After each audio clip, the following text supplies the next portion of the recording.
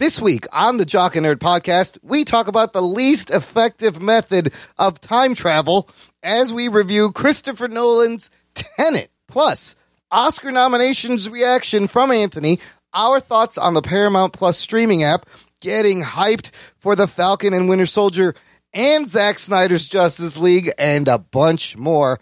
All in this edition of the Jock and Nerd Weekly for Monday, March 15th, 2021. This is Norm MacDonald, and you're listening to the, hang on, I got it here. It says, the Jock and Nerd Podcast, known for their series of gay erotica found on Amazon, No? That's not that? Oh. Well, I fucked that up, I guess. Check.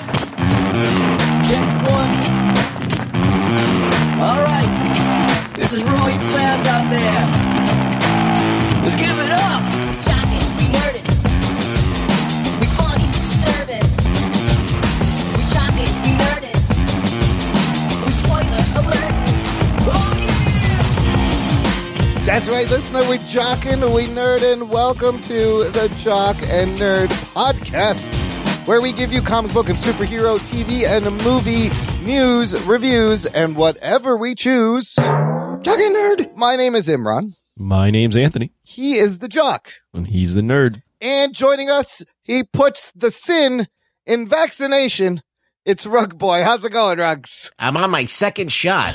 Oh, wow. Oh, shit. I didn't think Felties were the phase yet. That's like phase Felty. Oh, B. not the vaccine. I'm just drinking bourbon. Gotcha. Okay, that's good. That'll keep the thing away. It's alcohol. It burns it out of your system. Yes. That's what Trump said, right? You just drink it. Yeah, and then inject fine. yourself with some of that disinfectant cleaner there. Little spritz in the mouth. You'll be fine. Sure. Rugs.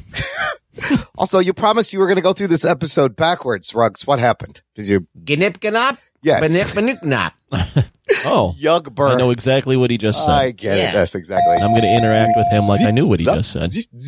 All right. We'll get to that bullshit later, and it's going to make your head hurt a little bit, listener. But first, here's some news. The Jock and Nerd Podcast.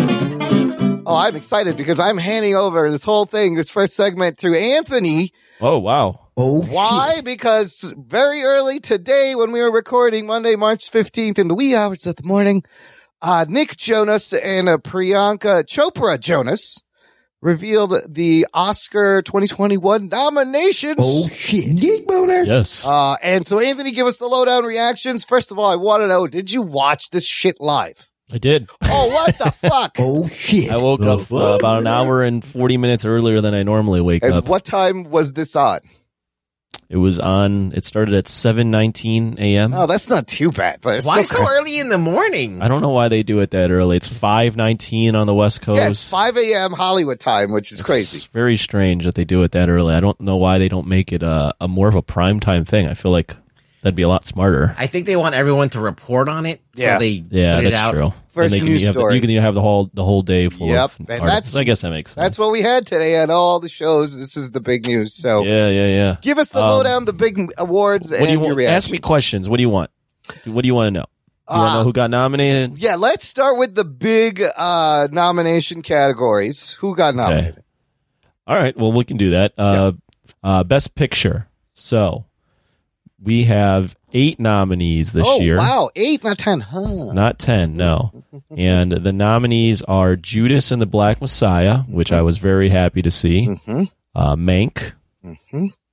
Nomadland. The Father.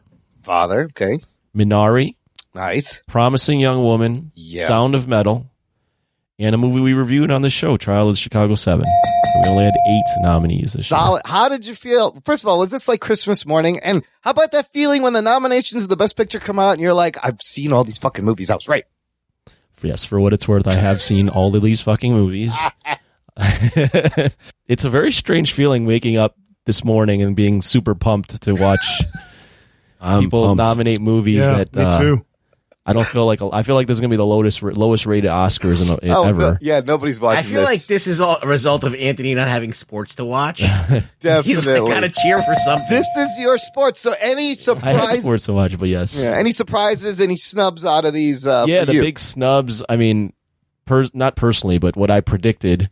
I didn't see The Father getting in, but it's a great film. I actually saw it over the weekend in a movie theater. Wow. Yeah. The two big snubs, though, were One Night in Miami and Ma Rainey's Black Bottom. Yeah, those basically everyone had in. No one saw those not getting in. So I had predicted 9 movies. They went with 8. And those two I had in, The Father out. But overall, it's a good list. Solid set of movies. Yeah. Solid. The only movie I really just don't care for on here is Mank. Yeah. But everything else is a pretty good film.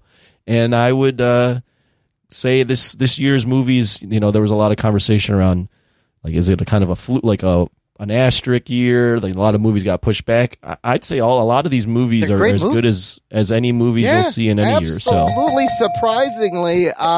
And I'll throw in basically all of these are kind of like indie movies. Trial of the Chicago 7 had the biggest budget at like $35 million, but everything else is really small. So solid set of movies. All right, and a lot. How many of these have you seen, Imran? So I've seen 1, 2, 3, 4, 5. I seen 5 of the 8.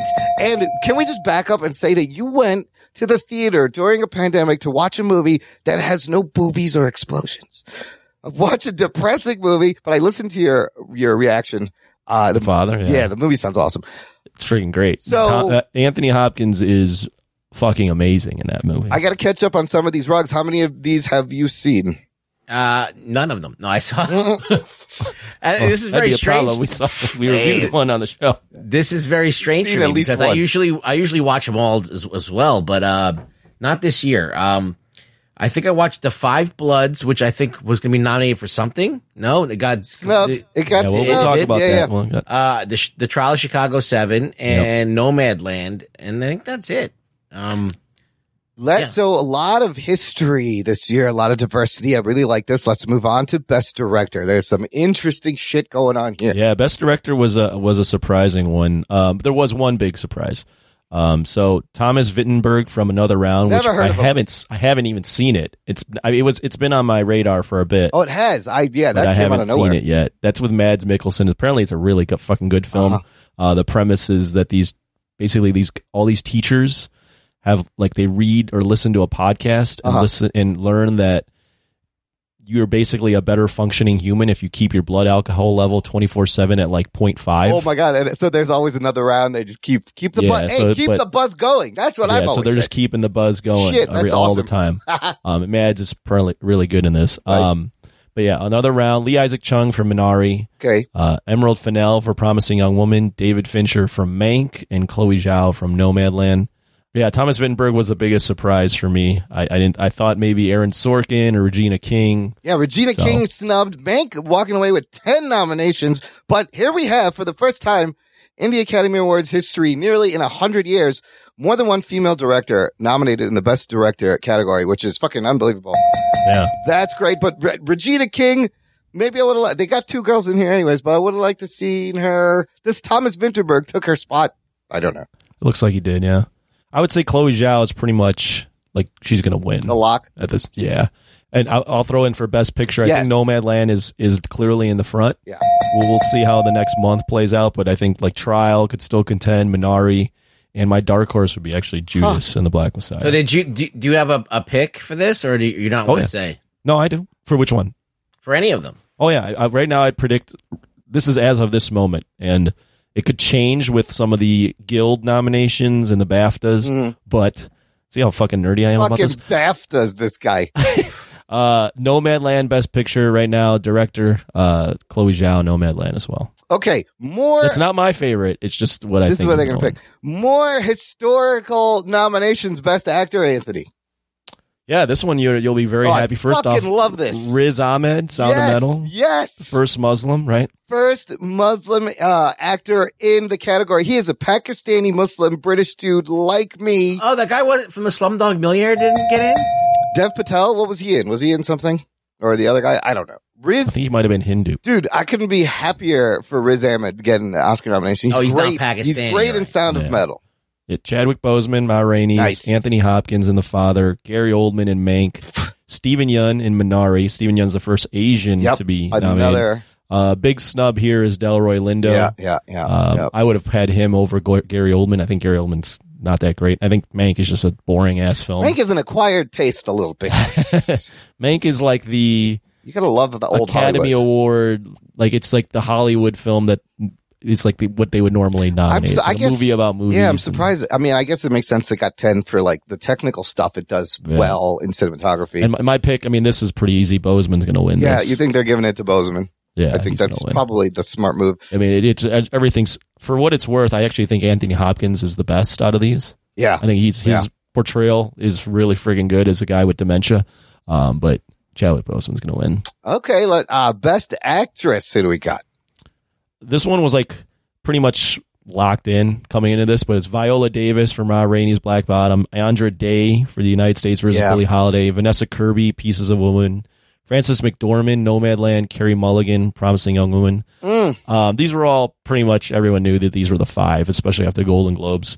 And I predict Carey Mulligan's going to win, but I wouldn't be surprised if basically anyone won. This is a very unpredictable category. Viola Davis now has like the most nominations for a black woman for the actress, passing up. I forgot that the other girl. So you're picking Carey Mulligan, Promising Young Woman. Okay. Real quick, let's go through best actor and supporting. Yeah, we'll do the two other supportings, and then we can stop there. Yeah, that's good. Just overall. Supporting actor, this one was surprising. So Sacha Baron Cohen, Trial. Daniel Kaluuya, Judas and the Black Messiah. Leslie Odom Jr., One Night in Miami. Nice. Paul Raci in Sound of Metal, which is a great pick. And then this was the shocker. Lakeith Stanfield is also from Judas and the Black Messiah. So basically, the two lead actors, because they're supporting got roles. put into supporting actor, which is really strange. But are they leads? I believe it comes down to like screen time, and like if you probably figure out the screen time, like they're both pretty equal in the movie. But if they're neither are leads, then who's the lead?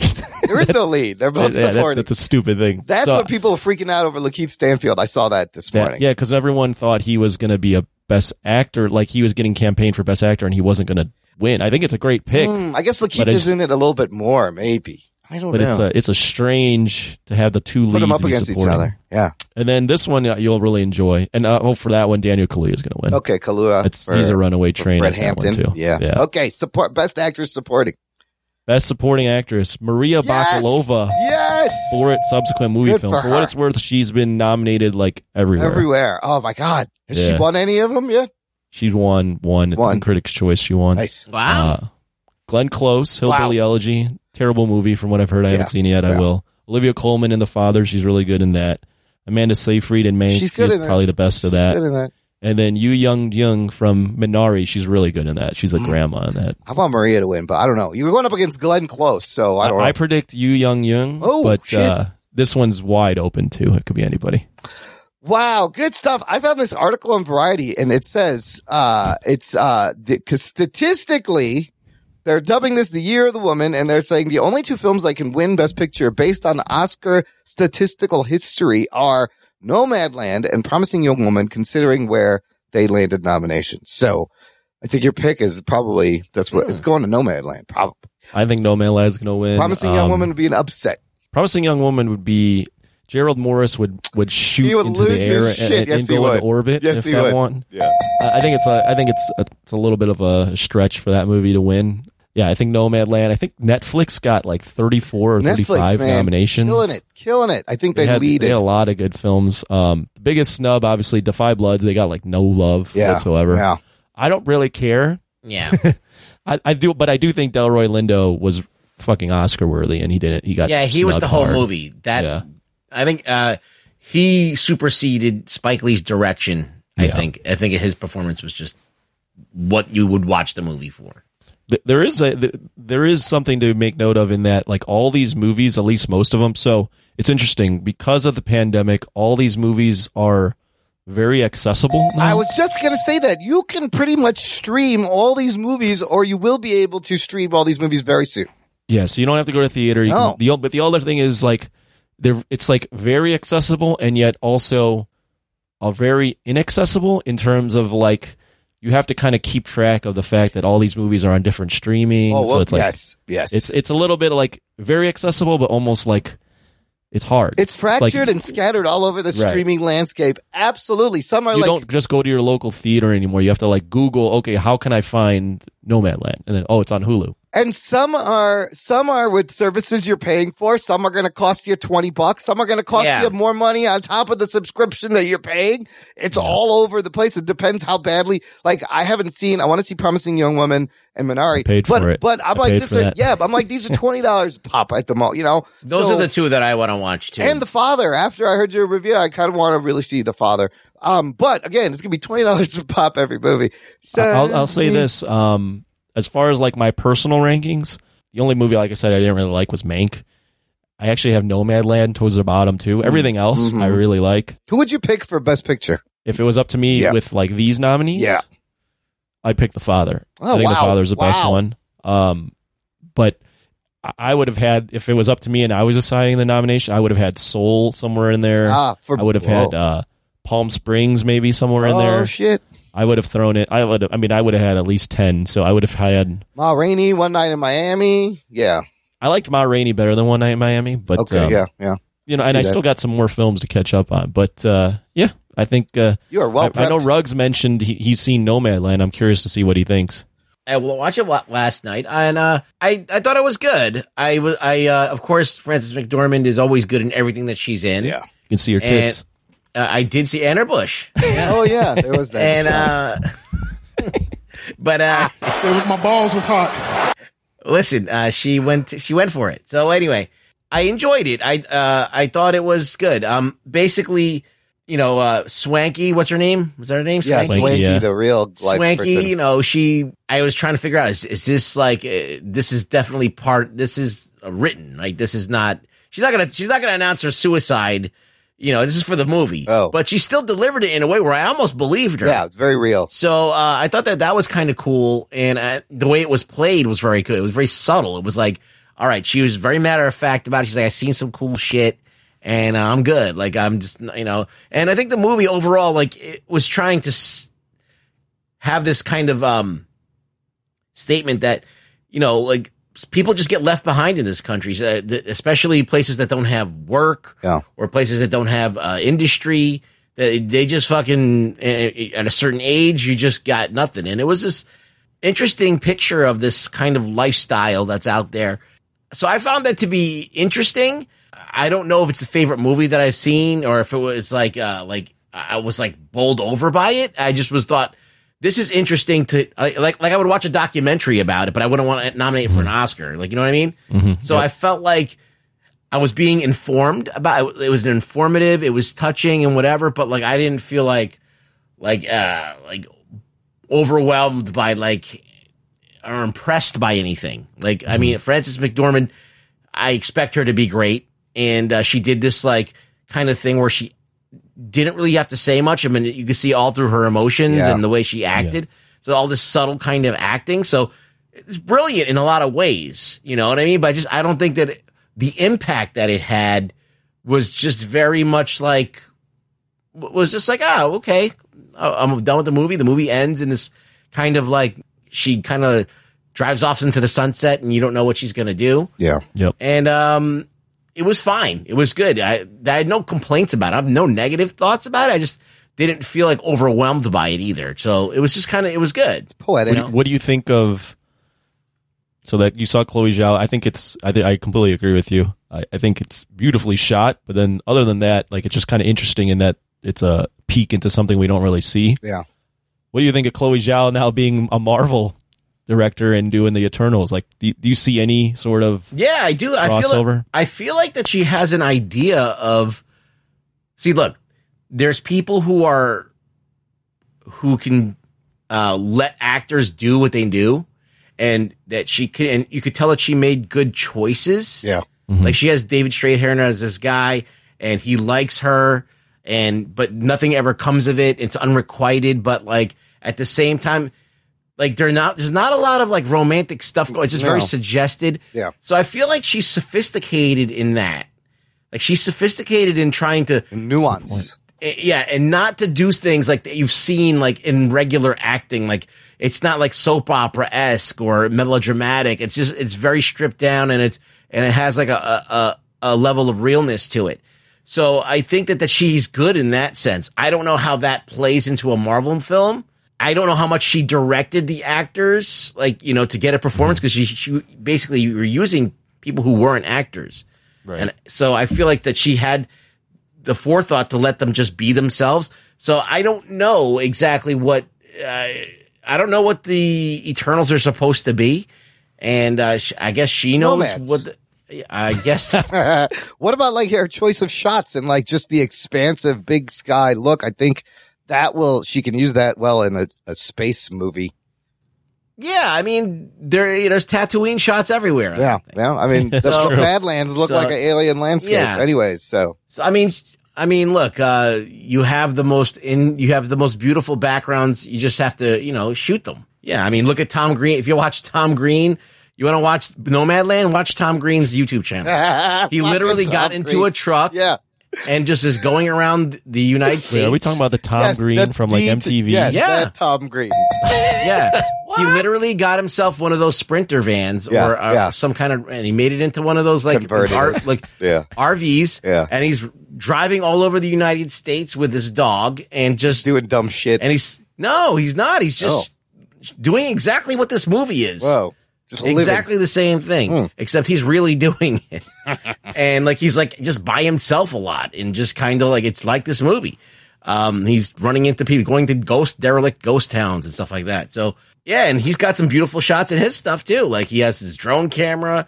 I mean, it's great that you're showing these beautiful landscapes. It's great that you're shooting it and composing it beautifully and using it to great effect. Best picture, Ruggs. Best picture. I don't know. Well, he hasn't seen all. He's only seen 3. I have nothing to compare it to. Yeah, I don't even know what to say. It's going to win it. This is the best picture. I think it's going to win. Why do you think there's such a push for this to win? It's just, I mean, the critics really, really love it. It's won already in like a couple big major awards. It's got momentum. I think it's because it's got that realness quality. I think that the reason why, very real.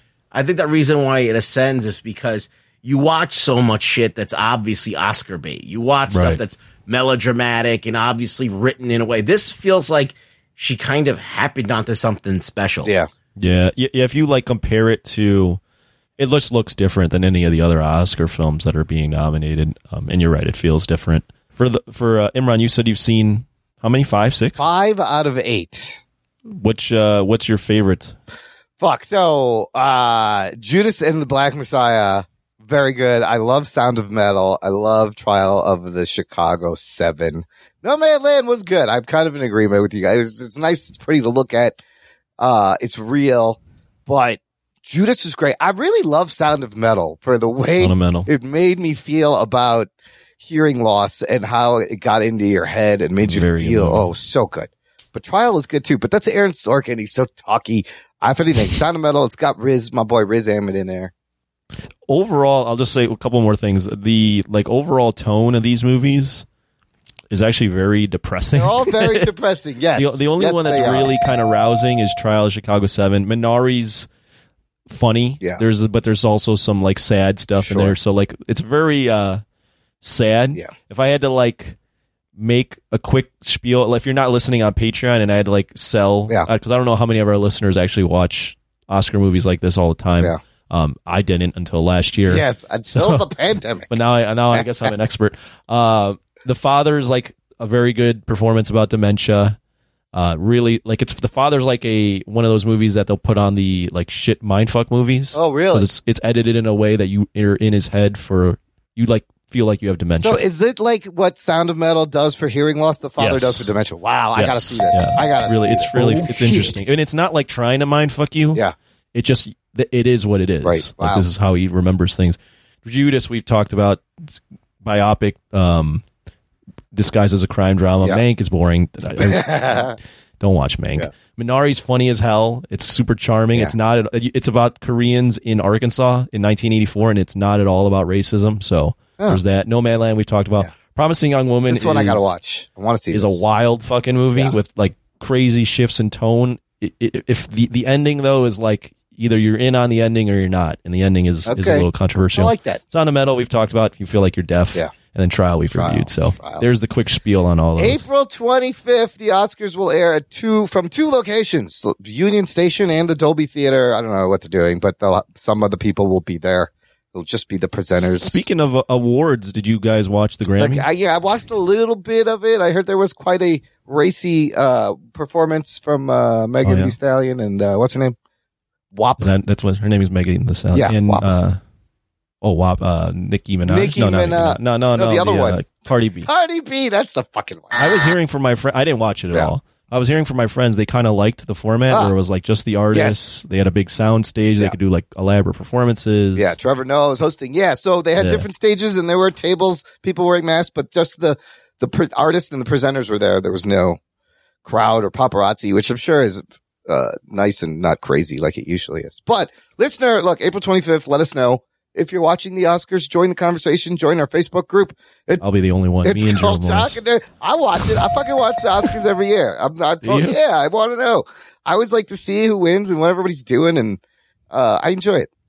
Jock and Nerd Nation. Don't let them speak. Yes, no. I like when they get cut off and it's all awkward. Like, that's the best part. They fucking play the music and they're like, I'm not done.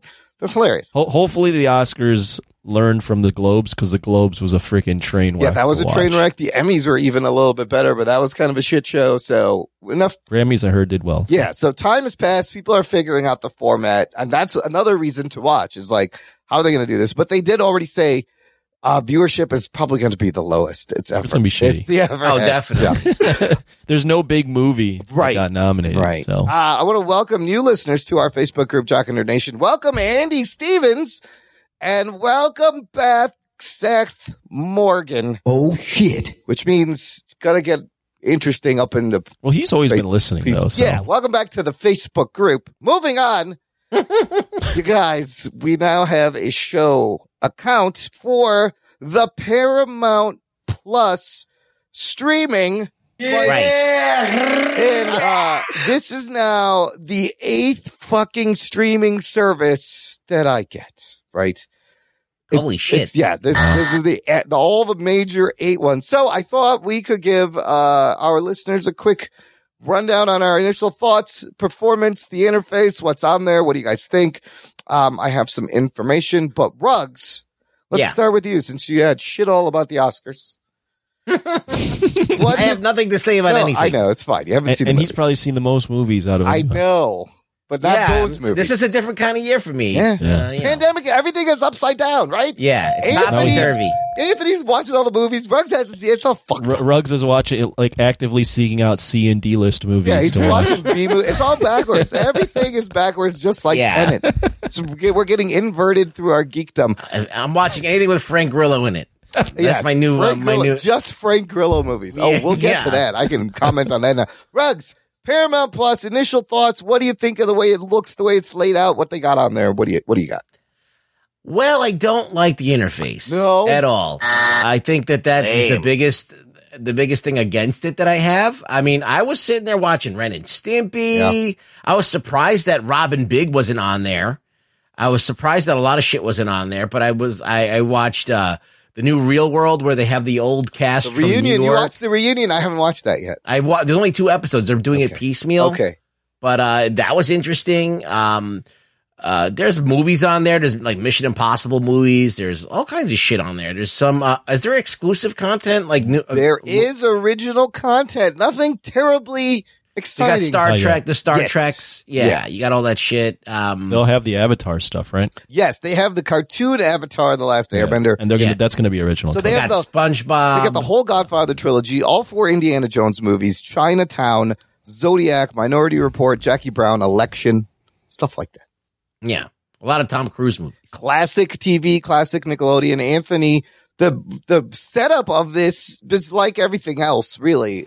They're. I mean, at this point, they're not reinventing the wheel. It looks here. like all the other things. They got hubs. Yeah, they're copying the Disney Plus, HBO Max, where they have the different hubs. They're adding like the Peacock thing, where you have a live stream of like news and like different things. You know, it looks fine to me. I didn't poke around too much. I looked at a little bit of stuff. I looked at the MTV stuff because that's the stuff that kind of related to me. I looked at a lot of the old Real Worlds. I watched a show called Next back in 2005 and 6. Oh. It was fun rewatching that and looking at the fashion of that time and just how stupid that game show was. Oh yeah, it was terrible. Shit, yeah. they got The State on here. Highly recommend The State, Yeah, The State. MTV sketch comedy show. The guys that were on Reno 911, this is what they were on before. I think they're bringing back Behind the Music too. Oh yeah, and they're going to bring back Unplugged and Yo MTV Raps, I believe, which is great. They don't have a lot of episodes on some of these things. I feel like there's missing stuff. Yeah, they'll. I'm going to watch The State. I just discovered this. I used to love that fucking show. They had Behind the Music, which I like to watch. How about Anthony, for you and your age group, the classic Nickelodeon hub? So the hubs here, you got CBS, BET, Comedy Central, MTV, Nickelodeon, Smithsonian. They're leading into a lot of 90s nostalgia in the Nickelodeon hub, it seems. I actually didn't look at the Nickelodeon club or hub. Club hub. Yeah, I mean, Paramount, it's just when you first get onto these things, I feel like I get almost too overwhelmed by what's there and I quit and leave. Yes. So it's going to take some time for me to get used to what's on Paramount and exploring that. In terms of originals, like you said, Ruggs, they have the Star Trek, Picard, Discovery. They have a remake of The Stand, Stephen King's The Stand, but I heard wasn't that good, but I love The Stand. I think you might like the new Star Trek. I was checking out the new Twilight Zone, Jordan Peele's. That's real. That's pretty good. Yeah. They're 30, 40-minute episodes, all-star cast, different people, anthology. Not bad. Another couple of things to note about this. What's weird, they got Comedy Central, but South Park is exclusive to HBO Max. So you got a Comedy Central hub with no South Park, right? I thought the live TV really set this apart. You could watch. Doesn't Peacock do that? Peacock does do that with NBC, but it's pretty clunky. This one's a little bit better, and it's basically what's on CBS now in your location. Yeah, I saw that was cool. That's though. You could go to LA, CBS. You could check out New York, different, CBS. different logo. So the live TV and the live sports, that's huge here, I think, for them. One thing that you can't do on this is you can't save anything to a watch list. Yeah, that's annoying. There's no way to add to my stuff. I noticed that. I don't like that. They have to add that in because that's important.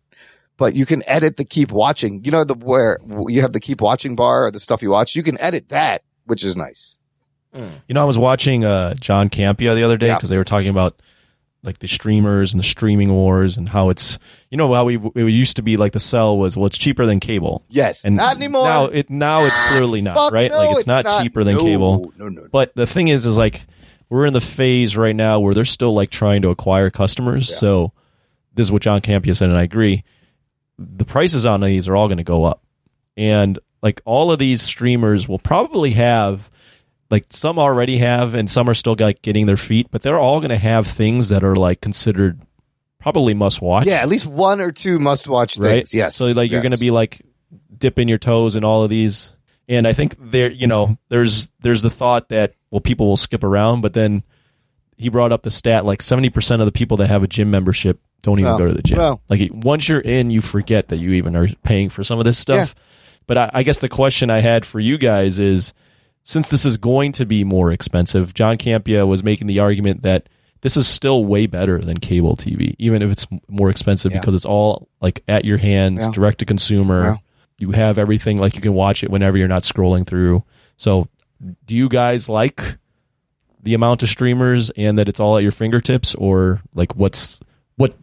what would you not like? I think that the biggest issue is that there's too much cross-pollination between these things. There's some stuff on Hulu that's on Amazon that they're not distinct enough in what they offer.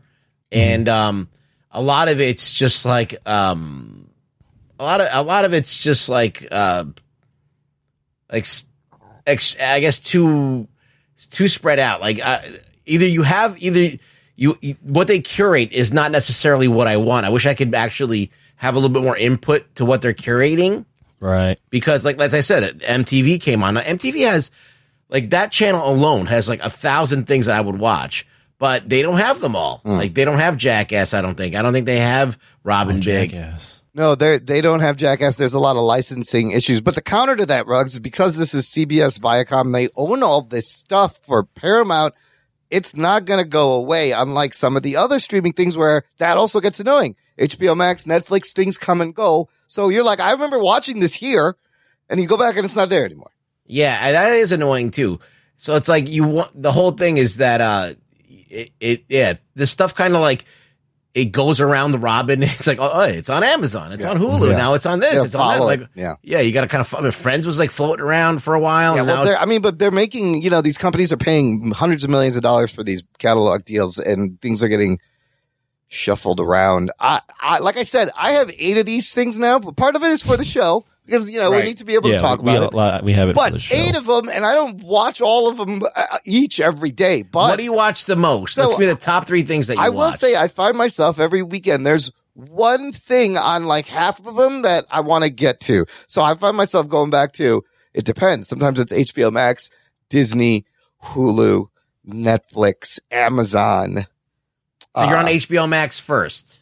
It depends. Like this week, I wanted to watch Cherry. I haven't got Cherry. I heard it's not good. It's Tom Holland, Russo brothers. That's on Apple TV Plus, and Apple TV Plus is also giving me new episodes of For All Mankind. So like every Friday, I got to check in there. So it's a lot to follow. Right. It's a lot of things, basically. Yeah. I mean, it's just weird. I've been dipping into Hulu a lot. Yeah, there's fun shit on Hulu. Yeah, I find that there's some funny shit on Hulu. They got some good stuff here and there. I didn't think I would be. I didn't think I was going to be on that as much as I have been. No, right now on Paramount Plus, there's a documentary called Console Wars about like Nintendo versus Sega. I'm definitely fucking checking that out. One thing this has plus over some others, you can stream 4K right away. They have 4K content and it's available everywhere. Amazon Fire TV, Android, Apple TV, all iOS devices, Chromecast, LG Smart TVs, the PlayStation 4, Roku, Samsung Smart TVs, Vizio TVs, all the Xbox One, Series X, and on your Infinity box. Wow. Fucking everywhere. Relatively affordable. We're at the $9.99 a month plan, which is ad-free, but there's a $5.99 ad-supported, which HBO Max is adding a $5.99 ad-supported tier now after this comes out. They're deciding to do the same thing. It'll be interesting to see how this all plays out and if these all can sustain. I don't know. I think, was it Peacock? Yeah. I think I saw a stat. Peacock lost almost $1 billion in its first year of operating. Wow. But do you think that's a lot? And then you realize, like, a lot of, I think Netflix still loses. Yeah. Netflix was losing billions. So, like, we'll see how it kind of plays out. I will say that I do think it is better than like cable TV in terms of like the value add, like of terms of having everything at your fingertips. Stuff, and it's almost like there's almost too much stuff. It's now. overwhelming for sure. I try and put this in perspective. Okay, like when I had just cable and Netflix, right? This is like a few years ago before there was all this other shit out, and maybe Amazon. I had the entirety of, I don't know how many cable channels I had, like 800. Right. And like, like maybe you watch maybe 50 of them, but 50 of them, and they all have their own, yeah. And they all have their own shows, right? So it's kind of like the difference is that we weren't conscious of the shows because we'd be very, very decisive about what we watch. You just see like the guide and you just, it's just a name. Now, like, you have these tiles and you can look at the thing. You can watch a trailer. Now you can kind of get into more shows because you have this interactivity that you didn't have. It's just crazy. Like, go into your Fios or whatever you have, Xfinity, and look at your on demand and look how much shit that there is there. It's fucking endless. Yeah, there's tons of stuff there to watch all the time. So it's like free. the same thing almost, except it's just instead of it all being on your cable box, it's like it's scattered on several apps. Yeah. Well, okay, let's get down to the question. Is this worth it? Here's my take. Right now, I'm not sure if it's worth it for everyone. If you are a fan of CBS shows, if you are a fan of Nickelodeon, MTV, Star Trek, you must watch the new Star Trek. Definitely, I would say it's worth it. I think it will become worth it later because, again, I mentioned before, what got me excited is that new movies like Mission Impossible 7, A Quiet Place sequel, will be premiering 45 days after the movie releases in theaters. This, I think, is going to be a big selling point. The live TV is great. I think it'll get to be worth it more down the line. So if you had to, how did you rank them out of the top to the bottom? So out of the 8 I have, this thing is probably at the bottom right now. I think Peacock's at the bottom. Peacock's at the bottom, and then this is above. Yes. And I haven't really spent that much time, but content-wise. And then Apple TV? Then I would put Apple and TV. Amazon. Then Amazon. This is good. Yeah. Then this is where I can't. Then it gets hard. Hulu, HBO, Disney, Netflix. Or is it? That's I don't know what the order is. Yeah, no, I would agree with. It's somewhere around there. That's pretty good ranking. Yeah. Yeah, I agree with you, Imran. I think right now it just depends on your taste. Like if you're, like you mentioned, into all those things, then and into the nostalgia of all that stuff, then you have it right away. Yeah. I think I think all of these eventually will be. I don't know if the term it's like worth it, but they'll have all of these. I think are going to have or already have like quality content. Like I think the amount of investment and money in these streaming services and in terms of original content, like. Sure, they're going to have there's going to be some misses, but I think there's a very big push within Hollywood to make quality content because you're going direct to consumer, and that consumer can cancel their membership any month, right? Yeah. So you continually have to prove it, right, every month. And I think eventually that's exciting. Streaming services, that's exciting. Yes. I think eventually these streaming services are going to lock people into year contracts because the volatility and losing people every month, it's going to be too much at some point. Absolutely. But I think right now is a very good time in terms of content because, like I said, they're putting their best foot forward all the time right now. They have to. Ruggs, what do you think? Worth it? Yay or nay? I mean, I think that if you don't have cable, it's worth it. Yes, because you can pretty much get everything that you want. Yeah, I mean, you don't even need half of this. Like to really be happy, you can probably lose a couple. Yeah. And still feel like you're connected to a lot of shit. Absolutely. Still feel like you're part of the conversation. That's another thing. That's FOMO is going to get people to sign up to fucking things, right? Yeah. I mean, like, it's the same thing as cable. Like, there's the guys who had regular basic cable and maybe one premium channel. And then there was the asshole who had everything and the fucking sports. Dude, and I got HBO because everybody was fucking talking about The Sopranos. Do you remember the days... This wasn't that long ago when there were those guys that had everything, and then you would like go to their house and they'd be like super ecstatic to show you they had HBO 3 and like these HBO. Showtime Latin America, like they had like everything. Oh, yeah. You're like, why do you have this? It's like I got everything. I got all the channels. I got even the on-demand channels. I got all this stuff, and I got the black box. Yeah, nobody cares. Nobody cares the black box. I got Greek TV. I get shit from Siberia. You want to watch? Yeah. You want to watch some I Russian got the Wonder Zimbabwe Years? Olympics. Yeah. I got everything. You want to watch the Flintstones in Spanish? I got it. Anything you want, I can do it. Well, look, let's talk about Disney Plus, the top tier streaming service, because they're putting out a lot of exciting things. They're over 100 million subscribers. Disney Plus just announced in March that they are over 100 million subscribers. Took them 16 months to do that. It took Netflix 10 years to reach 100 million. 2 years ahead of schedule. Holy shit. That's unbelievable. And it's not going to stop because Falcon and Winter Soldier, two big things premiering this week for us. Falcon and Winter Soldier being one of them this Friday.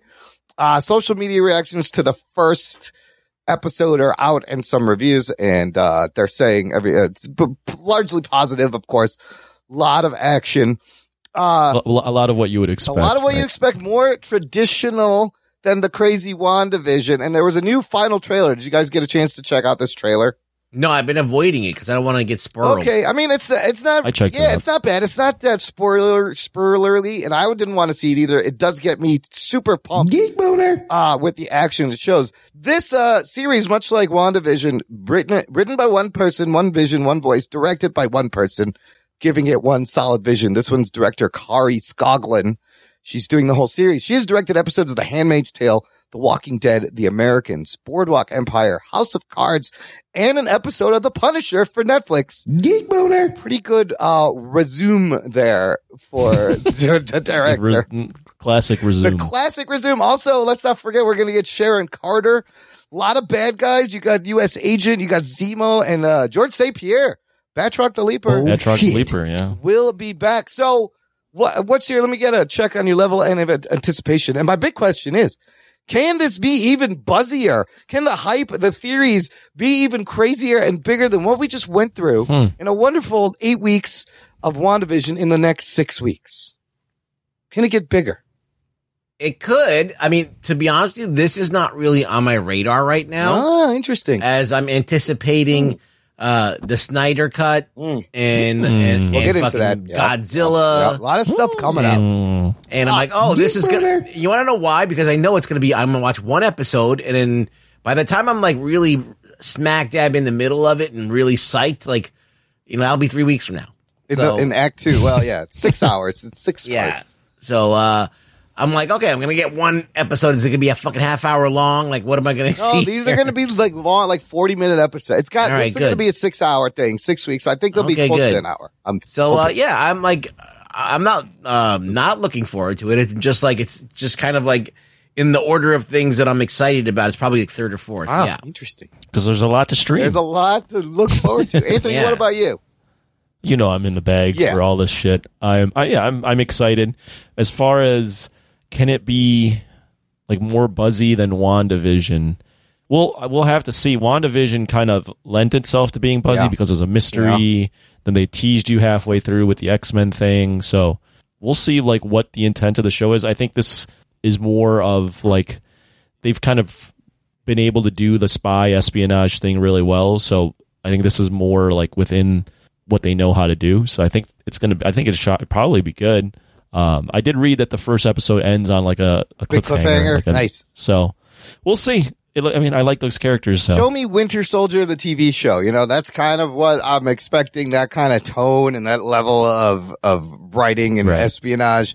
But it's such a different thing than WandaVision, and it's crazy that this was going to be first, and that came out first, and it was so weird, and it got so big, and it pulled in so many people. It's going to be really interesting to see. We're kind of going back to like the vanilla Marvel, whatever you want to call it. Yeah, it'll be interesting to see like if it continue like the WandaVision stuff. Does it like just seep into this and it just keep escalating, or is there like a cool down? We'll see. Yeah, I can't wait. A lot of people in the group are excited. And the other thing to get excited for, Bugs, you just mentioned, is Zack Snyder's Jack's brother, Zack Snyder. Yeah. Zack Snyder's brother, Zack, has made a movie. It's 4 hours long. It's called Zack Snyder's Justice League, a film by Zack Snyder, directed by Zack Snyder. Is that what it's called? Something like that. And that will also come out this Thursday. And he's revealed that there's actually an epilogue. There's a 7th chapter called A Father Twice Over. Whoa. So, and I also heard, so this movie that we know the backstory, it's a redo of the Justice League. And it's kind of a one and done. And it ends on a cliffhanger. What? Why would you do that? This isn't going anywhere. Apparently it ends on a cliffhanger. They're going to restart the Snyderverse. I don't think so.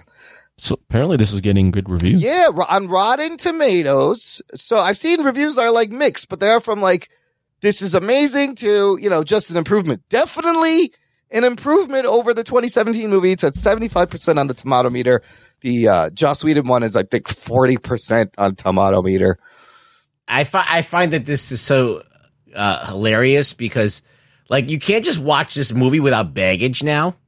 Like, there's like the Snyder Bros, like that. They're supposedly the villains here that are like they're gonna see their movie do well, and then no one wants to hear from them. It's like it's funny like that. This has become baggage attached. There's like a fun not funny, but like an interesting conversation. Because the fans basically made this movie, so I feel they have to love it. I mean, exactly. I feel like they're almost obligated, right? Like if you're the fan that was like begging for this, and then it's complete shit, it's kind of your fault, right? A little bit. You made this happen. You wanted this, but critics. What about the gloating? Because it is probably good. I think there's going to be gloating, and it sounds like it might actually be a better movie, slightly.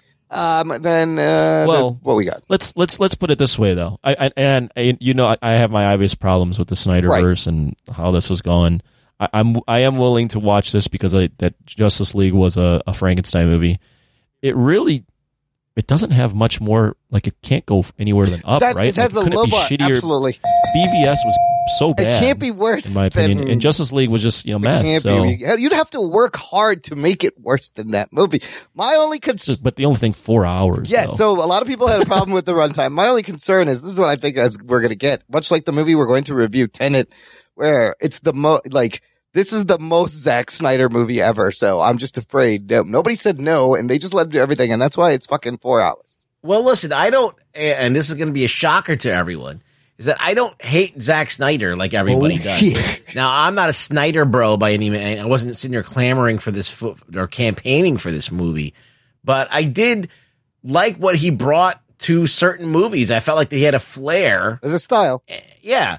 He's not the best with, he's not the best with playing with other people's toys sometimes, but I do like I think that he does bring something, his own thing. Mm-hmm. And that's fine. Now, we're going to see now what that is. Like, I mean, I feel like 300 is a very Zack Snyder movie. Yeah. And I enjoy that movie because it is like a overly macho, ridiculous movie. Yeah. And I like shit like that. Well, you might get that in this. And I like stupid movies that are just about people beating each other in slow-mo. So every once in a while, not all the time. I like slow motion fight scenes. I don't know if it's, I mean, look, it might be too much slow-mo. We probably already know this going in. There's going to be a lot of slow-mo, a lot of music video. I'll be keeping a running timer on the slow-mo. But man, I'm hoping it's good. I'm hoping that it's at least enjoyable. How are you guys going to watch this? You're going to use the chapters? You're going to plow through it in once? I feel like it may be too heavy to sit through in one fucking No, I'm going to watch it in once. I'm going to drink coffee and watch it in one sitting. This is this weekend too, yes, right? We're going to be reviewing 5 hours of shit next week.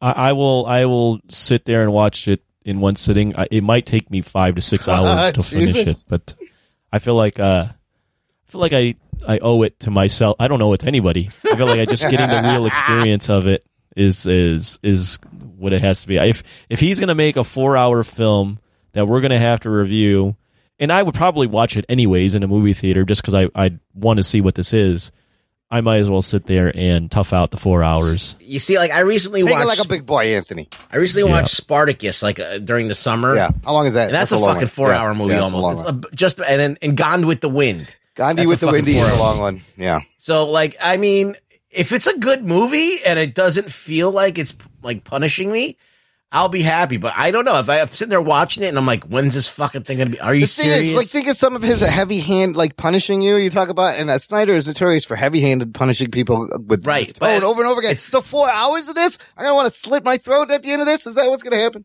Well, it's got the added thing that you've already seen this movie before. I know what kind of now, happens. Yes. Now you're like not even surprised by what happens because you kind of know the whole movie. That's why I think I'm going to enjoy this fucking ridiculous Zack Snyder over the top stuff. Can't wait. Listener, get yourself some podcast merchandise swag. Visit our TeePublic shop, jockandnerd.com/shop. You can get the new logo on t-shirts, hoodies, mugs, stickers, masks, all sorts of things. Condoms. Not yet. I'm still working on it. Still working on a sponsorship with the good people over at Magnum. No, I'm not. I don't know. They refused to print my face on a condom and they hung up on me. What about my face? You can have, I was thinking more you can have Rug Boy's face on your face and chest right now. Visit jockandnerd.com/shop. Jack and Nerd. Jack Snyder. Last thing in the news. Let's wrap it up with this. Avatar has now overtaken Avengers Endgame as the all-time highest grossing film worldwide. Why? How did this happen? They re-released the movie in China this past weekend. It added $12 million to the total, and it was only like $7 or $8 million behind. So Avatar's worldwide gross now $2.802 billion versus Endgame's $2.797 billion.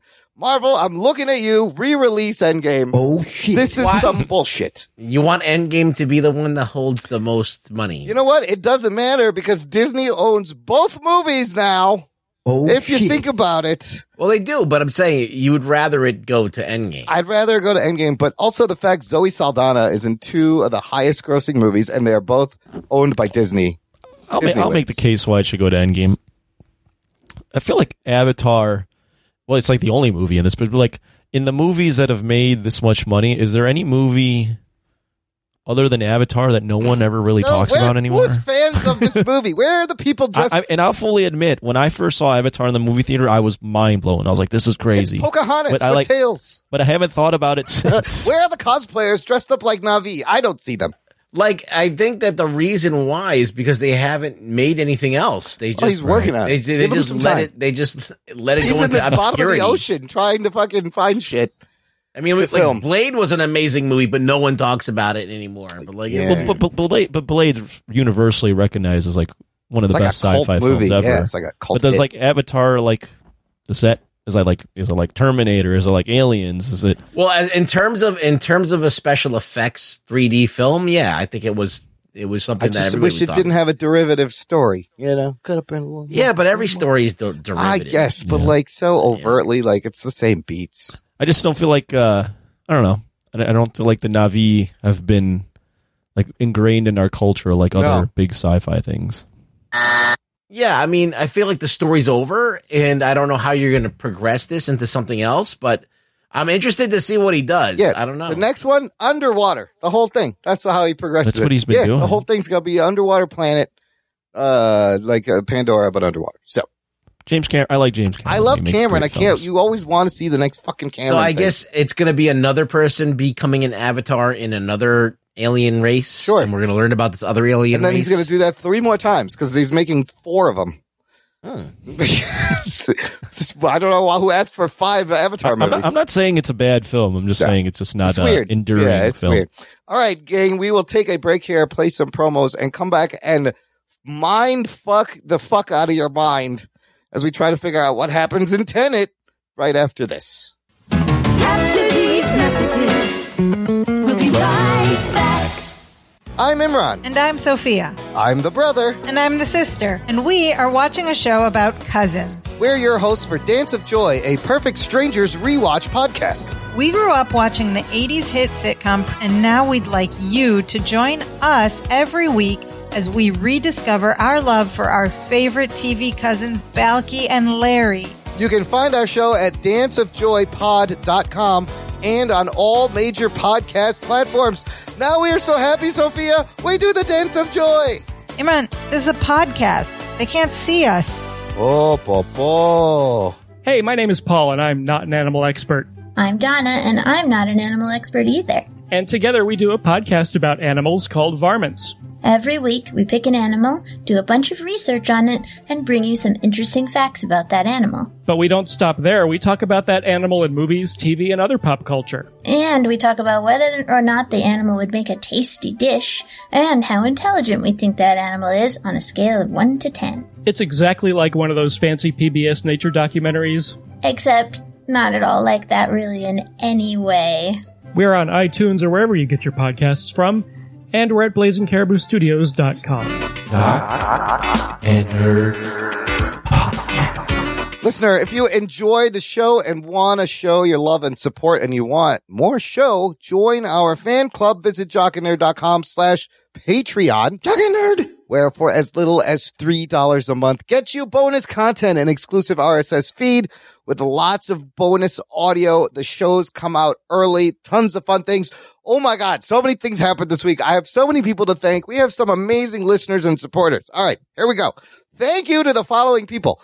David Zika, Zika's Viral Comics, thank you for increasing your pledge. Whoa. David Zika is our second ever patron. Oh, shit. He has been supporting us since 2016. Jesus.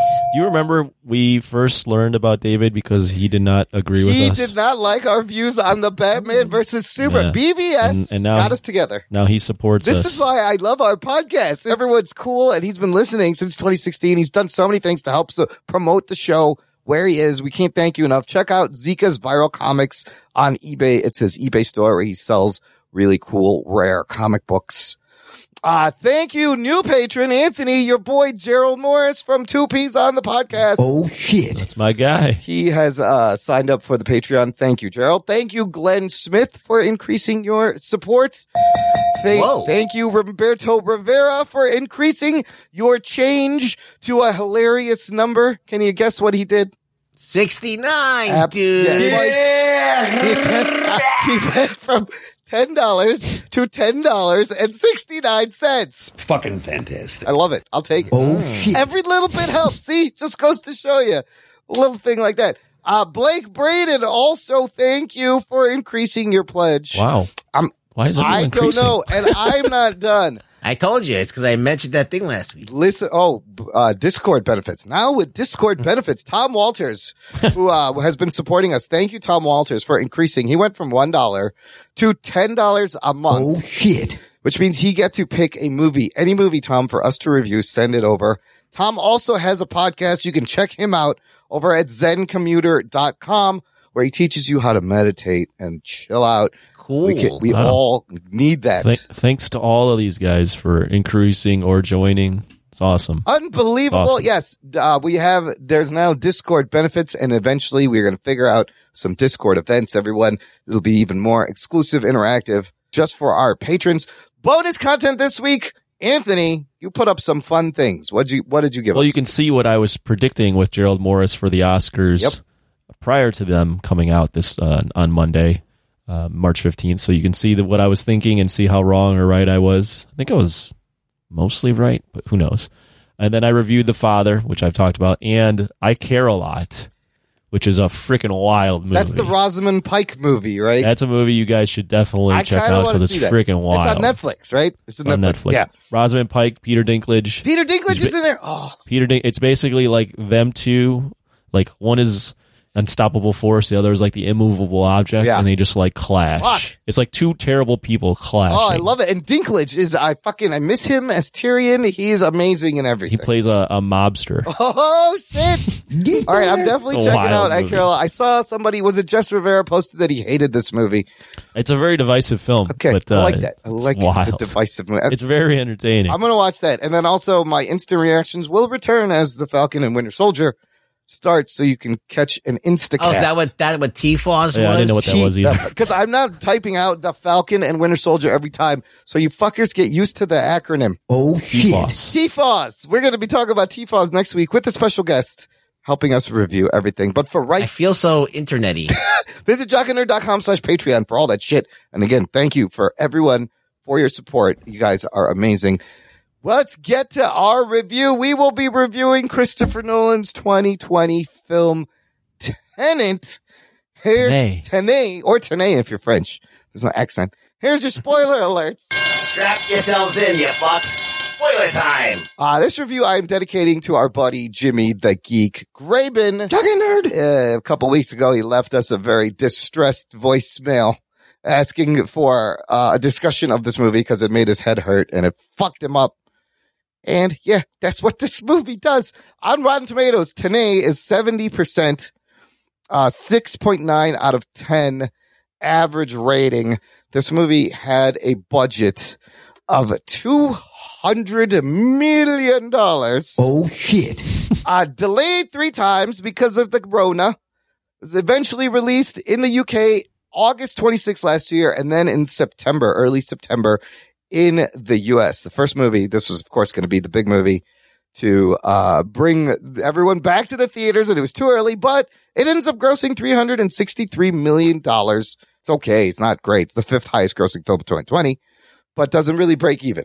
Written and directed by Christopher Nolan, this is his 11th movie and his 5th that he has both written and directed by himself.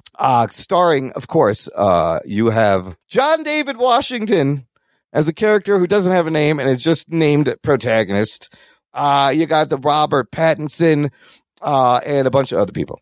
Who else is notable in this? Oh, Kenneth Branagh in an unbelievable role. And then who's the girl?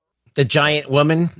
Yeah, she's very tall. What is her? Kat is played by Elizabeth Debicki.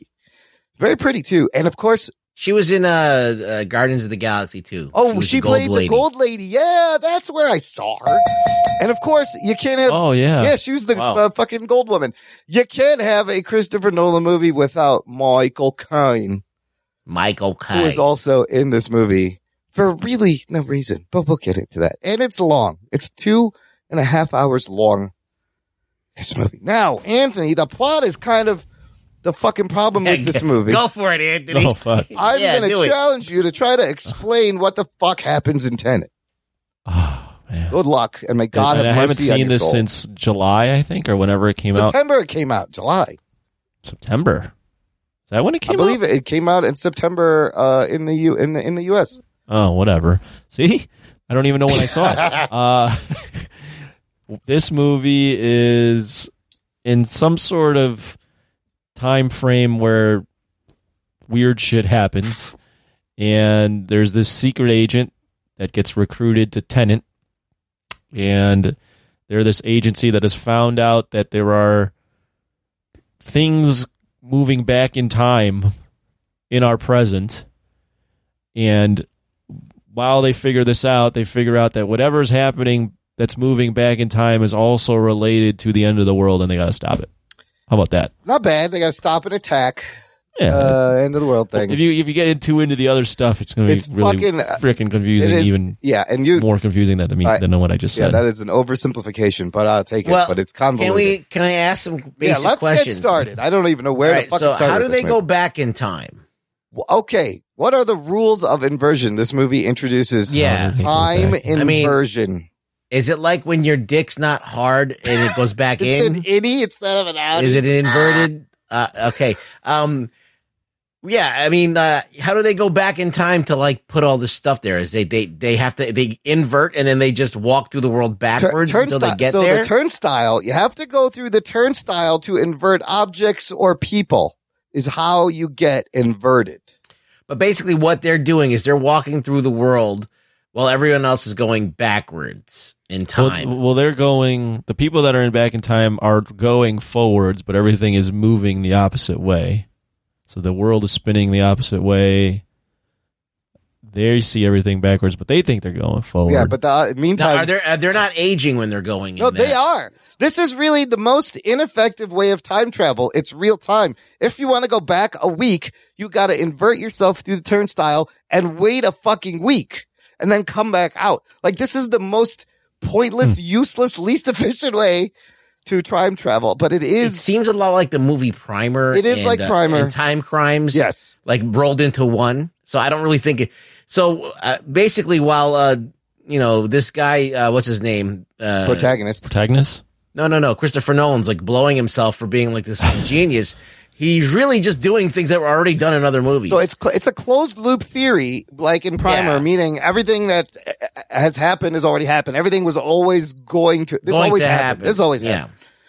I will say though that this is like the title Tenet. This is he has done something I've never seen in a time travel movie, which I love, and it is making the palindrome movie. Just the idea of going through it one way and then coming back out of it as you are forward and everything's backwards, but then it's such a mindfuck concept. Well, here's one of many issues I have with this movie. There is really no way, if someone can explain it to me, please do, but I don't think there's really a way to mentally comprehend how the people are interacting with each other. So, for instance, the guy that's going backwards in time sees someone else, or either way, they see someone moving backwards. They're going forward. Like, how do you even fight that person? How does the other person react to the punches if they're coming in backwards? Right? So, like, if I'm fighting someone from the future, his punch isn't coming forward. It's out. Backward. You've already been hit by it. I've already been. So how do you react to that? That doesn't make any sense. Well, even like the shooting, the reversing of the bullets doesn't make a lot of sense. So you shoot someone by getting them in front of where the bullet was penetrated. So then when it comes back, it goes through their body. We had an inverted wound. Right? Remember that? Isn't that happen in the beginning? Like, he shoots someone by the bullet coming back into the gun and the guy happens to be in front. Yeah, you catch the bullet. But how do you plan for that? How do you shoot someone? Because you already did it. And you have to, I don't know. That's you already know where it's going to be. And Yeah. But then, like, how do the people in the... Okay, but you already did it. But how do the people in the present... Like, there's clearly times when the protagonist is fighting, spoiler alert, himself, and he's dodging punches. So how is he dodging the punches? How is he interacting? Well, even the bullet thing where she's like, you've already dropped the bullet is inverted, you're going to catch it. But, like, when did you drop the bullet to catch it? Does it just know? It's not scientifically fucking accurate, any of this. I mean, it's not that it's science. It's just hard. You can't. It's impossible to wrap your mind around. So they use the word like inverted entropy, and like the concept of entropy is things will have a natural order to move into chaos. So if you invert it, everything comes back into order and becomes not like I can't. What is that? Can you even invert entropy? The fuck is that? Well, yeah, it goes back to where it's to point A. It reverses back to point A. Well, I guess I don't have a problem with the entropy. I just have a problem with when people are interacting. The mechanics, with each other. yeah. Of the mechanics the whole of thing about interactions. breathing, the air is reversed, and like, I mean, basically, if they're going that granular with like that the air is you have to breathe different air, then like they're literally leaving out like a million other things that would happen to the human body that would does your blood flow the other way? Also, instead of I'd imagine your body would feel like it was in space and just explode because of all the changes that just happened. Also, in inversion, instead of being burned by fire, you freeze. Does this make any sense? It is the opposite, but is ice the backwards of? I don't understand. I guess it does. When he explained, I think when someone explains it, it makes sense. But at the same time, it just doesn't feel as cool as like other stuff. No, I feel like when I was watching it, I was just like, all right, I'm going to get this fucking movie. I'm going to watch this twice. I'm going to be the most smartest man in the room. I'm going to know this movie. And I was like, yeah, awesome. So I'm watching the movie and I'm like, all right, I'm about halfway through. I'm like, I don't give a fuck about this, anything that's happening. That's the problem. I'm like, why don't I give a fuck about to want to know what happens? I'm like, is what's happening even entertaining? No. They're fucking, it's a doohickey that they're going to get and the world's going to end. The fucking algorithm is... I just watched Frank Grillo do the same thing and it was fun. Boss Level. I watched Boss Level. Yeah, it's fucking cartoony. It's terrible. There's a point in the movie, I'm the same way, where I remember being in the movie theater and about an hour and 20 in, I'm like, this fucking movie is pissing me off. Because it was not only the inversion stuff, but there was like a long point in the movie where he like has to go to this art dealer and then has to go to this person, and it's like he had to keep going from like person to person, so person to person to find out information that at the end of the day it was like, but does this make the movie any better? Like it's just you're just finding out things. It's one thing that leads to another. Exposition dump. Exposition. Sorry, yes. It's just exposition dump after exposition dump for things that like I still don't care. Like, why do I care about the art dealer that he has to go find directions to go to this lady to go to this one? Like, what? Like in Inception, it was complicated, nowhere near as complex as this, but. Like, you gave a shit about what they were doing. You're like, oh, I get what they were doing. There were stakes. It was interesting. Seemed to be more stakes, yeah. And just the characters, you got to know them. They didn't have this nameless name or, you know what I mean? Like, there was this thing where, like, you could tell that he kind of liked the woman a little bit or had a soft spot for her and whatever. That's and barely in this. You're supposed to believe that Neil is really Maximilian, which is the child. I didn't pick up on that at all until I started watching videos that at the very end, did you get this, Anthony? The kid, Kat's kid, Max, actually grows up to be Robert Pattinson's Neil. Oh, shit. Apparently. But I didn't get that either. So, look, the problem with this movie is Christopher Nolan has this high concept thing and he loves his action set pieces. Great. He does one of everything that he does. The problem is all of the dialogue is pretty much exposition. He is explaining. And you can't hear half of it. Well, there's that also. I have the captions on, but he's explaining this movie. The movie is explaining itself to you while it's happening and it's still fucking confusing. You learn nothing about these What I people. think happened is Nolan was like, I made a cool thing with Inception. I made Memento. I kind of want to do something similar. I have this great idea, and I think it's so fucking amazing that I can't. My head is so far up my ass. I think that what happened was there was too many times through the turnstile, and then there at one point, like Neil was like, there was like most, 7 of them. Neil has the most confusing timeline of them all. And yes, every time they go through the turnstile, there's like 2 to 5 versions of you existing at once, and you're not supposed to interact with each other. What I feel like he forgot. First off, he forgot like how to explain things, but I also feel like he forgot like how to relate to a moviegoer. Like, first off, the protagonist, we don't really know anything about this person. Nothing about him. It's just like an arc of someone you think would be cool, but nothing like relatable. And then you're never able to really like communicate to the audience what's going on, why I should care, why any of this matters, how to wrap your head around any of it. It's like I feel like he forgot about the audience, and he just made the film that he wanted to make, which is great. But it wasn't really that relatable. Yeah, people got to watch it. There's going to be assholes who are going to be like, this is a masterpiece. And it might be, but like, you're going to have to really fucking press really hard for me to fucking get interested in this, to give it a second chance. Like, you're really, like, that's how, like, turned off I was after I saw it. Did you watch it again? I watched bits and pieces again. You have to watch this movie like 3 or 4 times, I think now. But I don't want to. It's not even that enjoyable. I enjoyed it the second time a little bit better. There is certain fucking crazy things that he does, and I'll get into some of that, but largely it comes out cold and soulless is the problem. That's my problem with the film, is it's not one of those that I want to revisit either. And it's long, which doesn't help revisiting, but at least one other time, it is rewarding, like all good time travel movies, to watch again. Now, Chris Nolan, you could see this concept developing in his whole career, from Memento to Inception. He has had this idea for like 10 years. But it is the most Christopher Nolan movie ever. Check this out. Here's a list of things this movie has. This is a list of things every Christopher Nolan movie has. This movie has everything. It has a nonlinear plot. It has a protagonist in a suit. It has a damsel in distress. There's a dead spouse. There's your silhouette shot. There's masks. There's a resurrection. There's explosions. There's rich people doing things. There's a shadowy antagonist. There's planes crashing or breaking. And of course, Michael Caine. What the fuck is Michael Caine even doing in this movie? It was just another stop for him to tell him to go to this other thing. And then let's get to that. This is what annoyed me the most. The plane crash scene, I loved it because he bought a real plane. This is a real stunt. He loves to do practical stunts. But when I thought about why Neil comes up with the plan to crash the plane, I was like, wait a minute.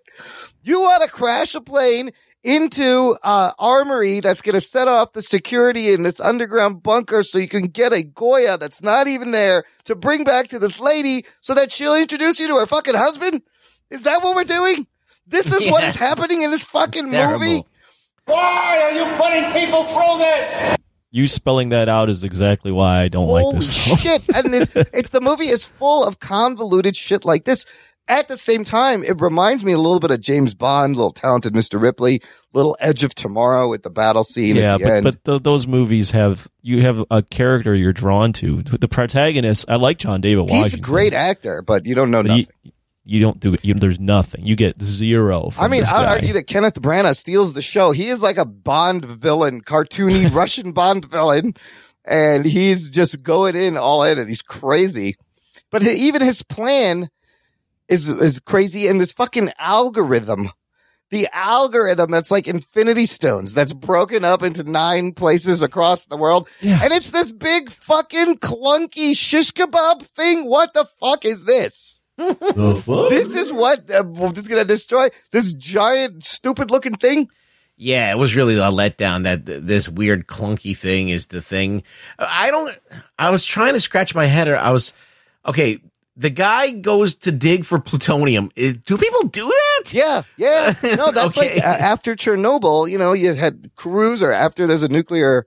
So there's just a guy in like a really like low rent hazmat suit just digging. If you watch the HBO series Chernobyl, these dudes volunteered. They had to send them out like 3 minutes at a time, and then they were done forever because of the radiation to clear fucking Chernobyl. Is wild. So yes. All right. So then he finds this thing. Yes. who left him? He left himself that? Some of the people in the future who started this war, which is this whole thing is vague, who invented this reverse entropy, send the stuff back to start somebody a war. left this capsule that with money and one piece of the time. He has inverted gold being sent to him to pay for things. Yes.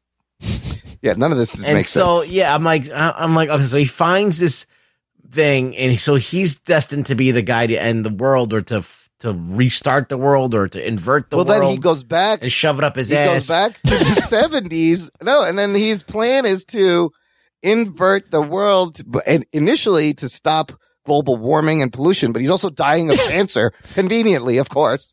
I love that they like just randomly throw in at the end. Oh, this is also like a global awareness. This is an eco warrior movie, of course. The fuck, it's like, really? As if we didn't have enough going on. This is also this guy's motivation. Yeah, I mean, some of these, like, I gotta admit, I hadn't seen the movie in a while, so some of these minor details I'd already forgotten about. And I chose to forget about. I mean, this is the type of movie. Like, I walked out of the theater and I went, man, that was disappointing, and my head hurts. Oh man. And then the more I thought about this movie, I'm like, what the fuck happened to Christopher Nolan? Like, Jesus Christ. I honestly felt like he forgot how to make a movie. But like, he made all the technical things are great. It's technically brilliant. Yes, but you have to be able to connect to the audience. Yeah. At some point, all the technical categories are great. No. But if the audience member, me, sitting there doesn't understand what the fuck is going on. Happening. And especially the temporal pincer movement, which is mentioned several times, and at the end they do it where there's one team coming real time, and then there's an inverted team going backwards, and then they like blow up a building, and then the reverse comes back up at the what? I'm like, what is happening? The top and the bottom at the same time. Yeah, it goes down and goes up at the same time. What? I could not fucking follow. Here's another thing that bugged me. The car chase scene. Like, he has to have a car chase scene in every movie. But is the car inverted also? Why wouldn't the car drive forward, or wouldn't it be turned around going backwards if he's driving backwards and they're following at the same time? I don't know. It's a cool scene. It is a cool scene on its own. Does it make sense? Doesn't make any sense. Doesn't make any fucking sense. Like, how does the car inverted?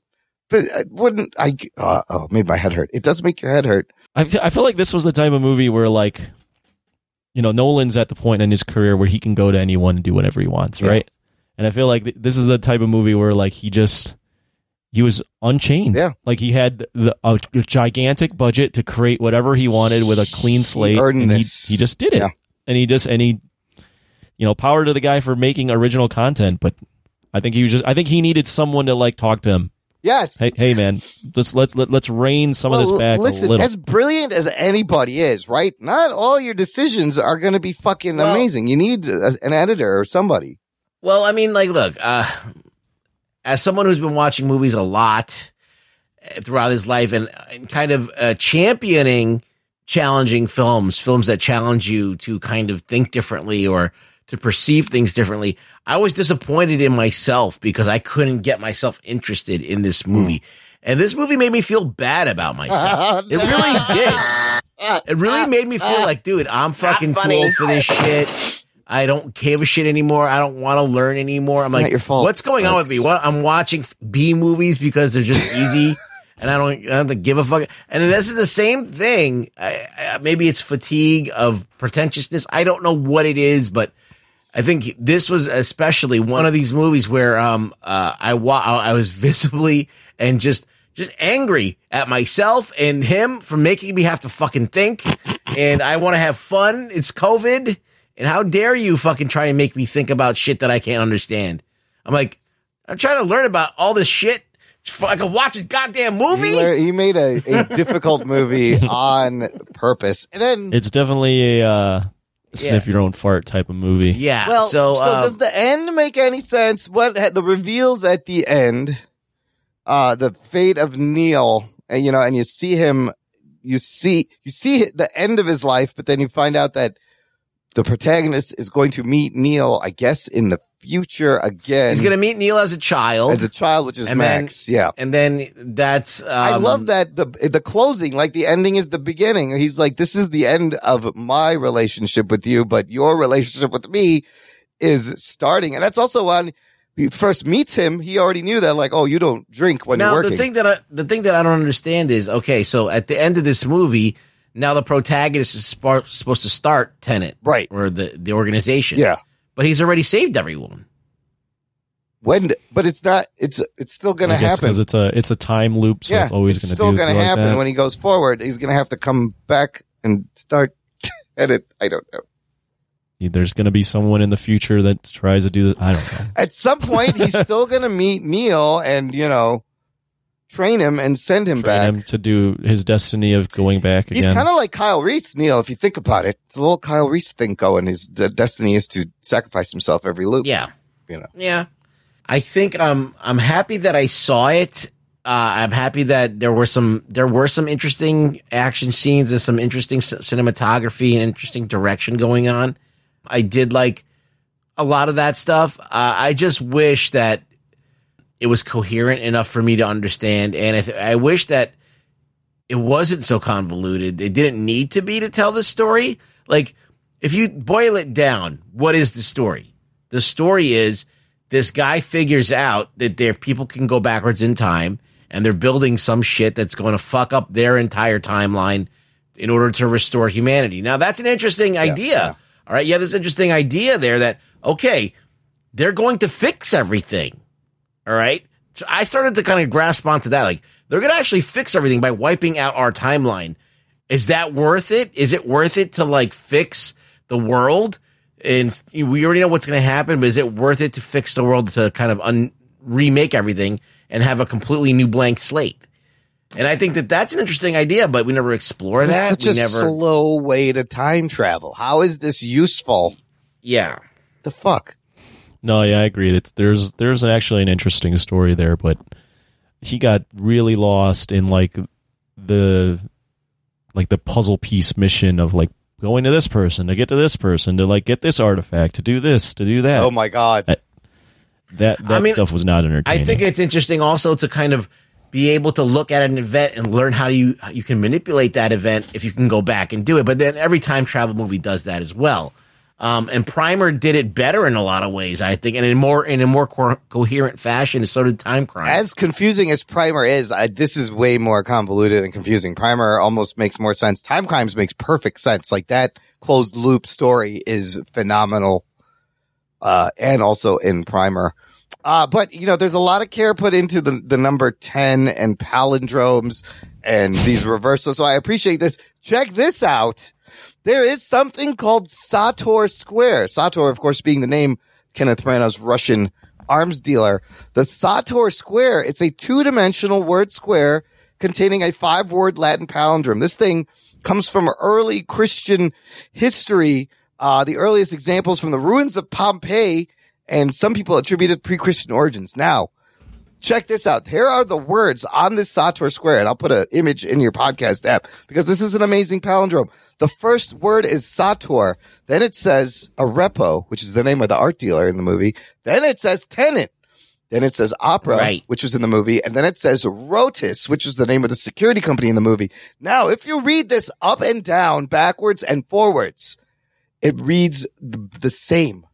Oh, I can do that, no problem. Backwards and forwards, up and down in Tenet. So why is this important? Like if I just took a square and wrote E's all the way up and down, it would read the same every single way. No, right? but can you get Sator and wrote? What's a Sator? Is that a word? Is that a real word? Yeah. If it's not a fucking word, what the hell is we?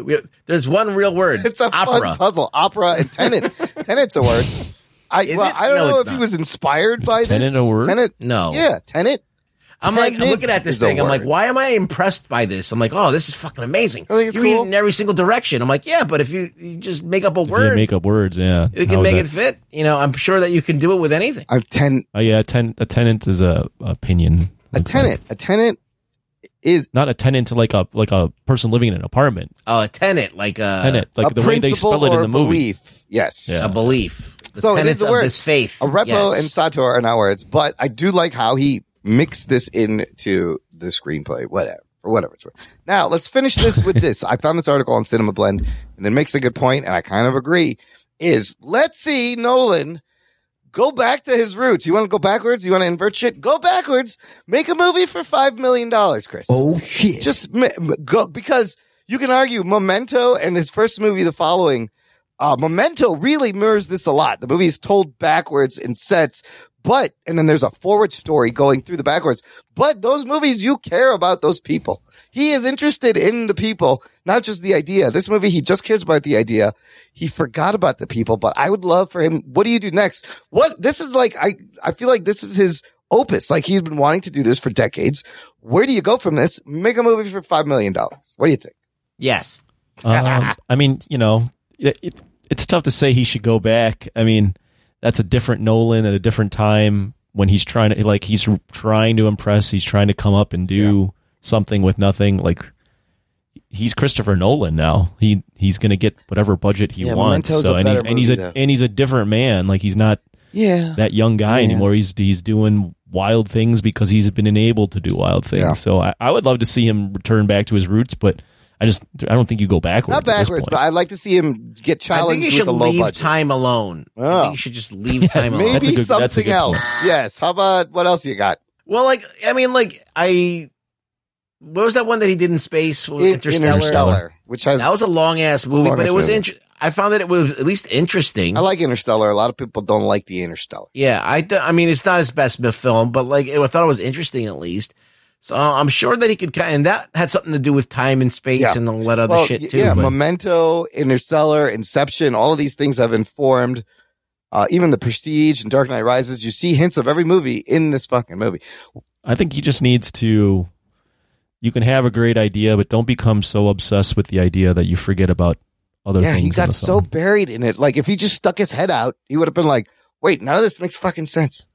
And probably someone should have told him, this idea is not your best idea. Well, I just think that what was going on is the regular people are not going to get it.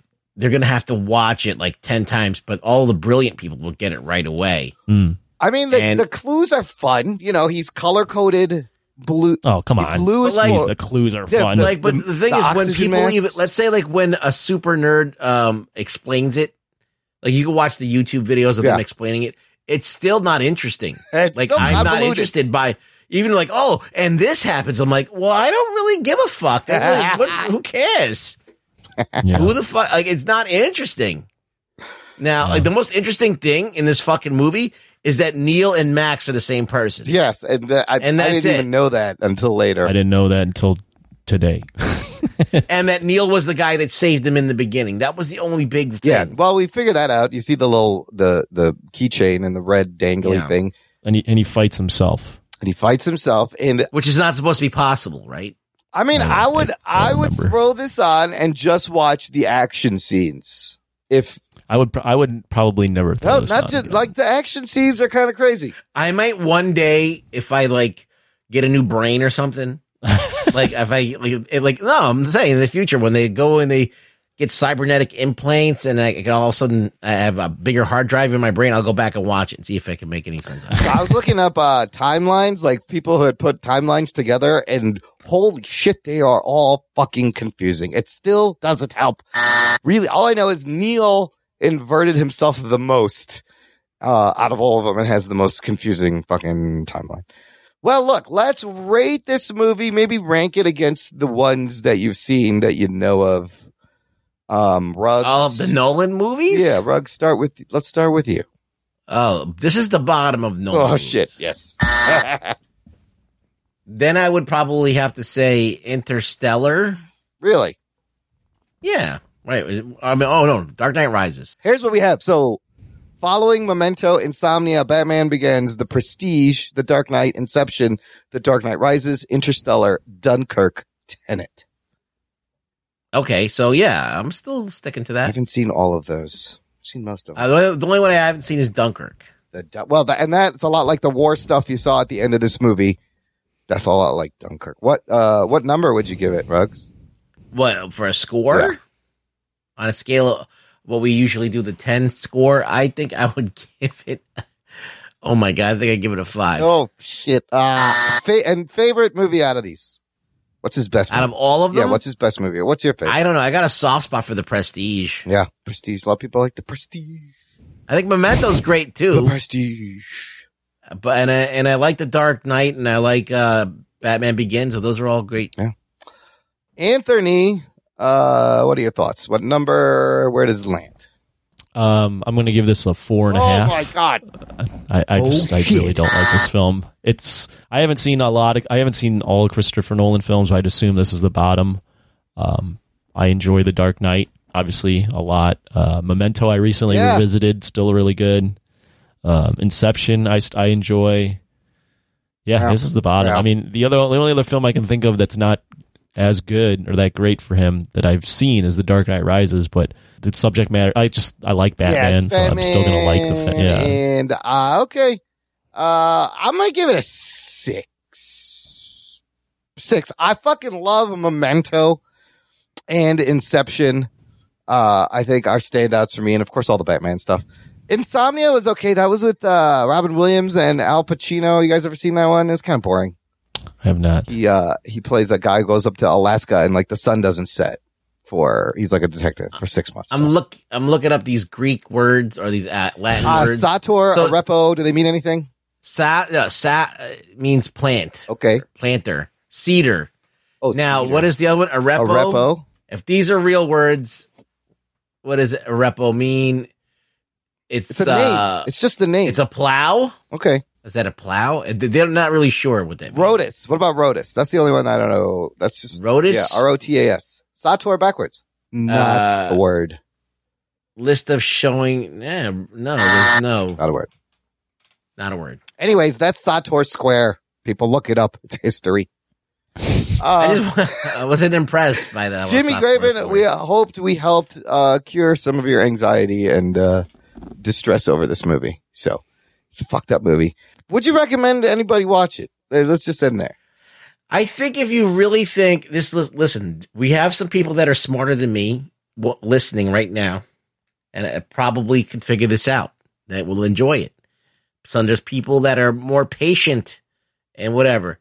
And I would rather, I'd see that they probably rather try and figure this out than watch stupid shit that I like to watch. So they should watch this movie. You can't figure this movie out on a first watch, so... I would say, actually, even though I don't like the movie at all, and I can't recommend it as like a good film, I would recommend people watch it because I think the dialogue around the movie is interesting. What people think about it coming out of it. I kind of agree. I don't think it's his best movie, but I actually recommend you watch it twice. That's the way to watch this because Jesus Christ. You cannot figure out this movie on the first. But all Primer, Time Crimes, all those movies you mentioned, the great science fiction time travel movies, you have to watch twice. They are way more fulfilling. Anyways, that's Tenet. Let's do some news from the nation.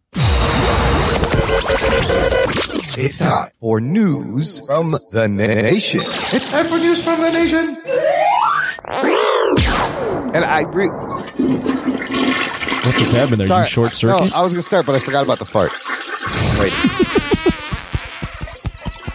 Gotta wait for that. It stinks. It stinks. It stinks. Sounds like you short circuited there. Like Imran can't stop talking even when he plays this. Yeah. I realize you by the way, you are apex like interruption level today. Fuck, drink. Everyone's drunk and dead. I was just going to say, I realized I just recommended wasting 5 hours of your life watching this fucking movie twice. Maybe don't do that. Jess Rivera posted on our Facebook group this great graphic of all the upcoming MCU villains. And there's a bunch of them asking which MCU villain are you most looking forward to? Geek boner. And holy shit, we have some kind of great things coming. Here's all your people. You have Catherine Hahn from WandaVision. You got Zemo from Falcon and Winter Soldier. You have, what's her name? Rachel Weisz from Black Widow. That's Richard E. Grant in Loki.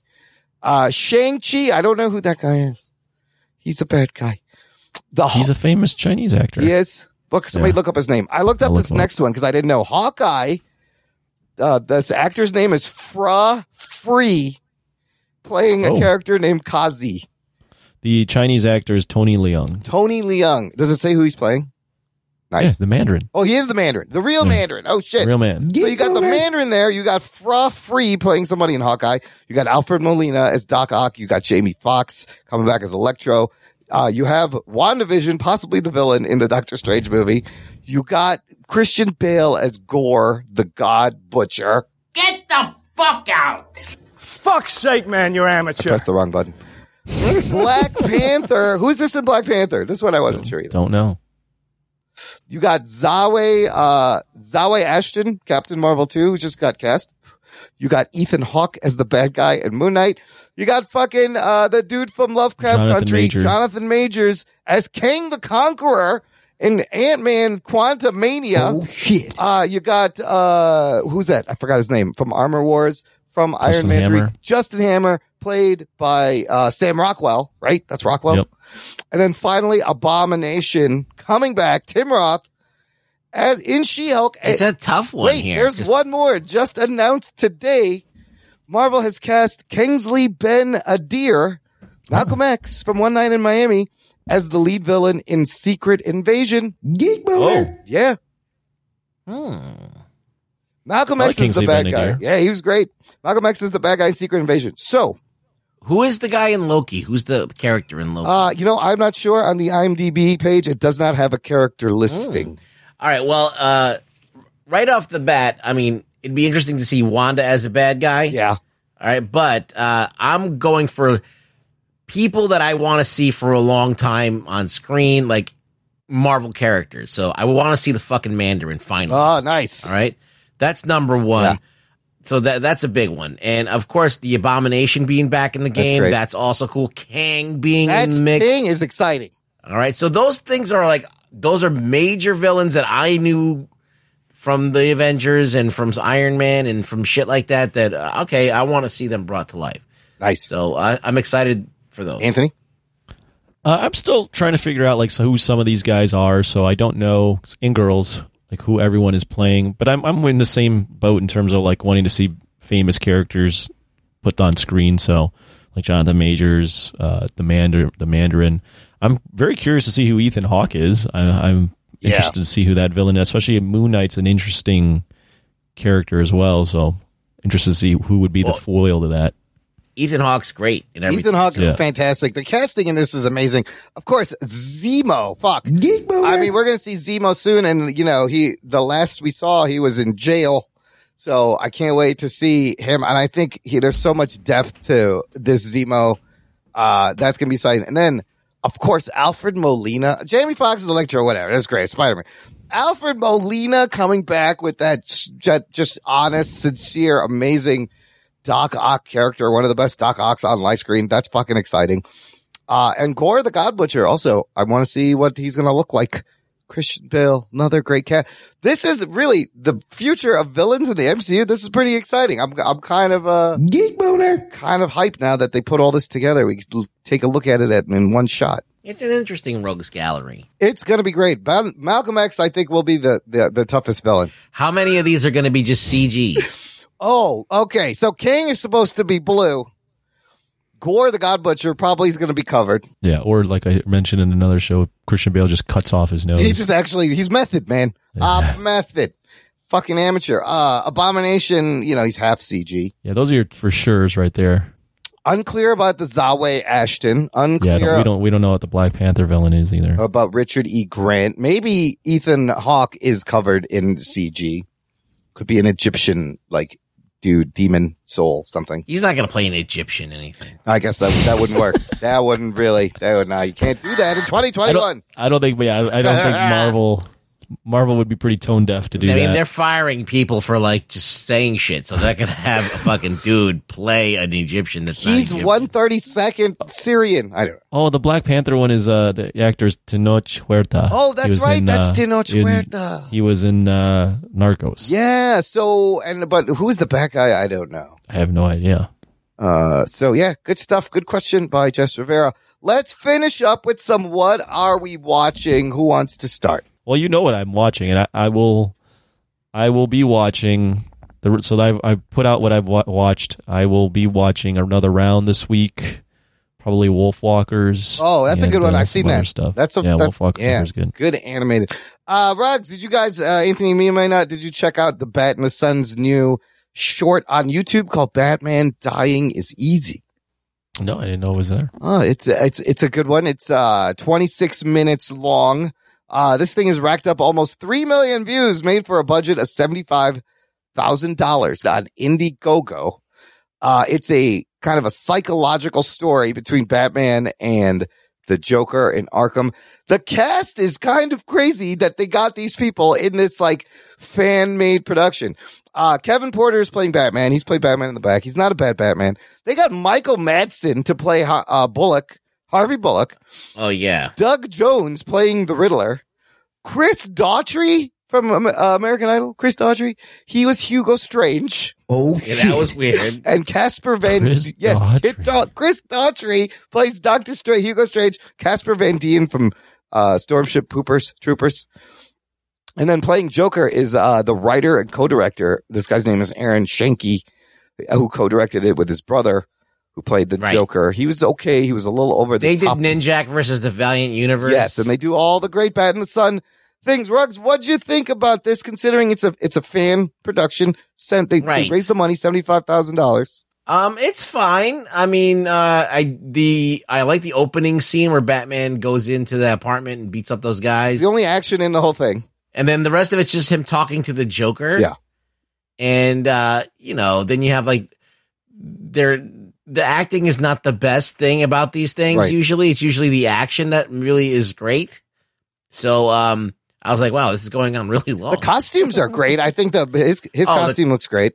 The costume's great. I think the guy looks great as Batman. He looks like a cool Batman. Even Joker, like when he raises his eyebrows, it looks like an awesome, sick comic book drawing of Joker. Right. But he's a little bit much in.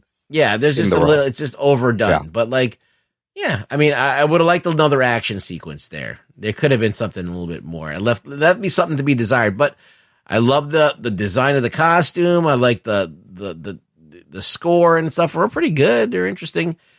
Some of the CG was a little bit, but like overall, I mean, it's a fan film. Yeah, it's fucking. So it's what it is. I was impressed, in the fact that it's a fan film, and the story itself is kind of like a great psychological manipulation kind of thing that you get in great Batman comics. What exactly happens in this? Like the setup is the Joker has called Batman to Arkham because he's dying of cancer, and he wants Batman to kill him. He doesn't want the cancer to kill him.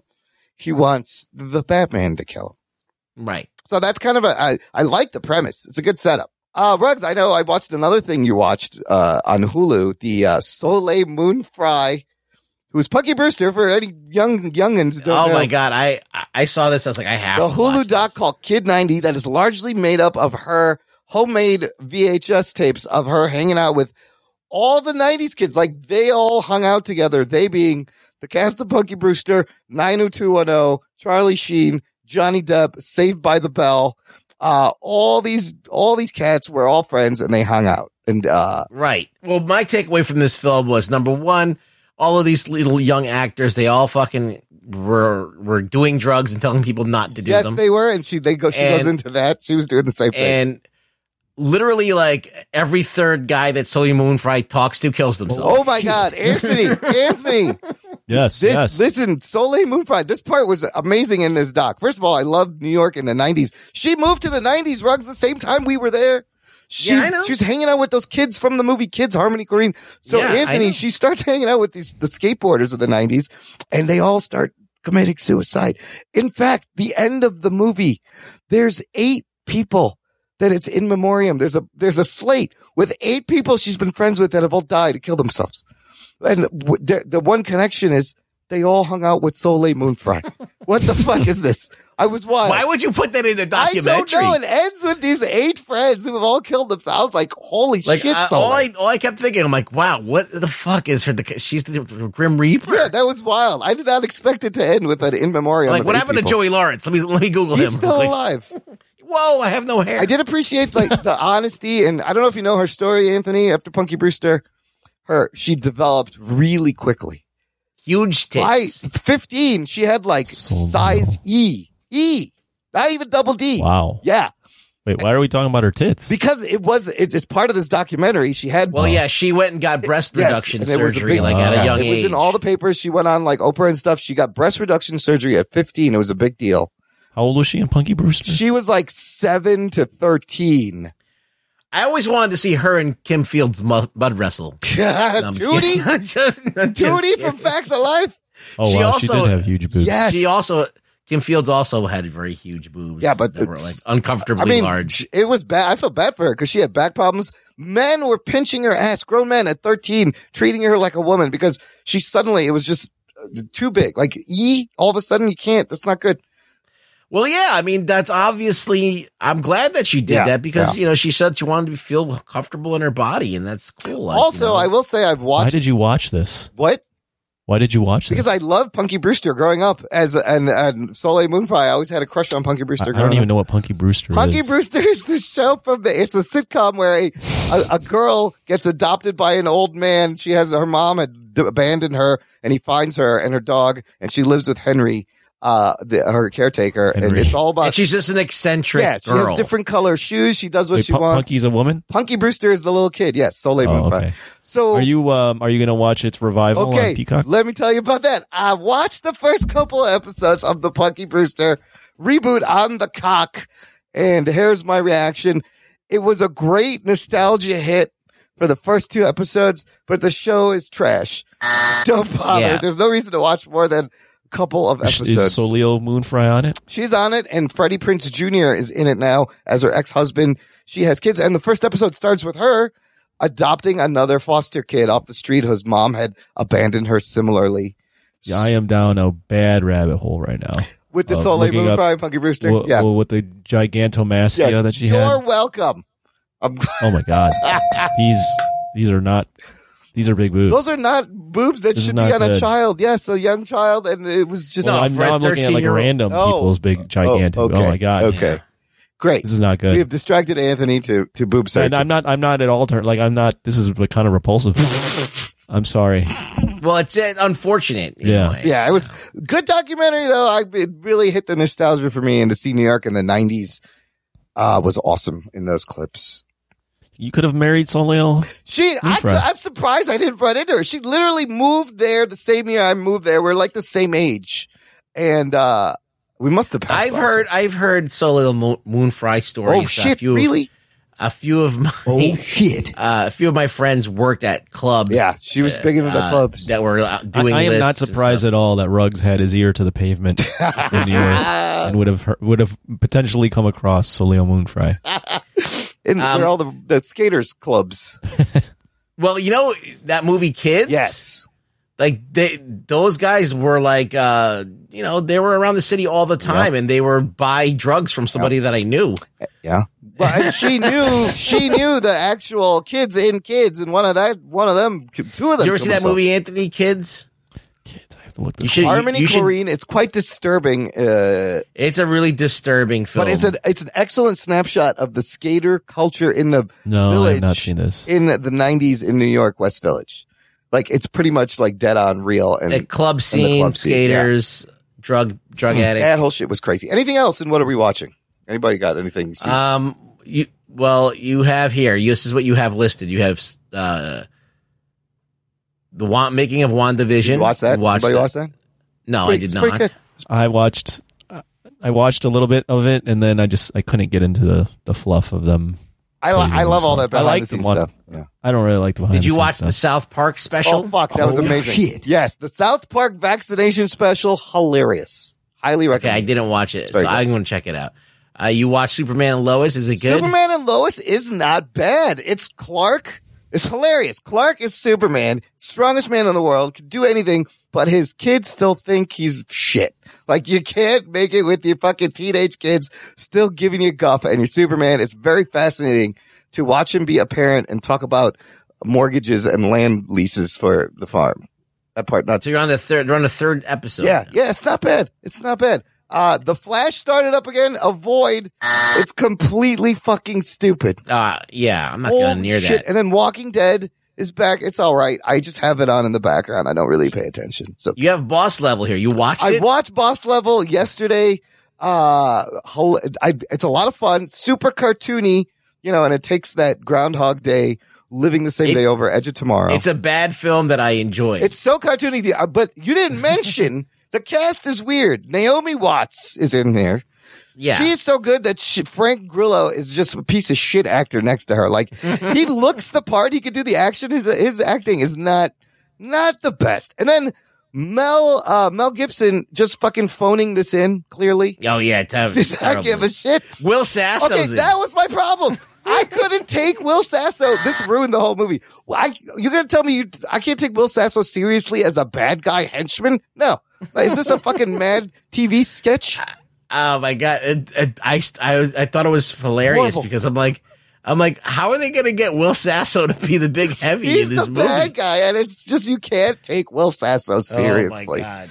But other than that, definitely fun, mindless movie to watch. I do love reliving the same day over and over again in movies. Is always fun. I love when he goes. My favorite part of this movie is when he goes to a video game place and he's talking to this guy that runs it. And he acts like such a dick to this guy because he's like, "How old are you? You play video games? Is that what you're doing?" It's a pop-up 8-bit esports tournament. And the dude's like, "Oh, we got Street Fighter, fucking all." He's like, "How old are you?" He goes, 41, bro. he just looks at him with just such disgust. So good. Like, what kind of a man are you? And then that whole scene where the guy shoots him with that arrow and that's with a chain. And then he drags him, the hillbilly dude. Yeah, that made me laugh. It's funny and it's violent and it's like cartoony violent. So it's like Looney Tunes. It's totally cartoon. It's like live action cartoon. All right, Ruggs, that's it for this episode. Ruggs, where can the listener find you? You can find me on Twitter at ReallyRugBoy, where people are commenting on tweets I made like a year ago for some reason. Really? Wow. Yeah, Gail Simone. Remember that? Gail Simone blocked me? Yes. Well, I guess because she was talking about how people were telling women characters to smile more or something. Yeah, I'm yeah. like, well, they always told Henry Cavill to smile more, and when he was in Snyder movies, it's the same shit, isn't it? And I got blocked for saying that.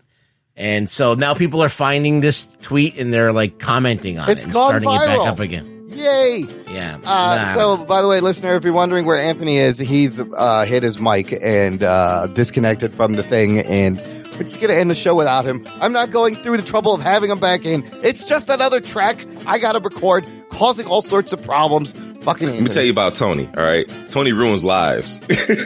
So, Rex, you got to help me finish the show. Thanks for listening to the Jock and Nerd Podcast, listener. Share the show. Spread the geekery. We'll catch you next time. My name is Imran. My name is Rug Boy. He's the Rug Boy. And he's the nerd. We'll peep you next time.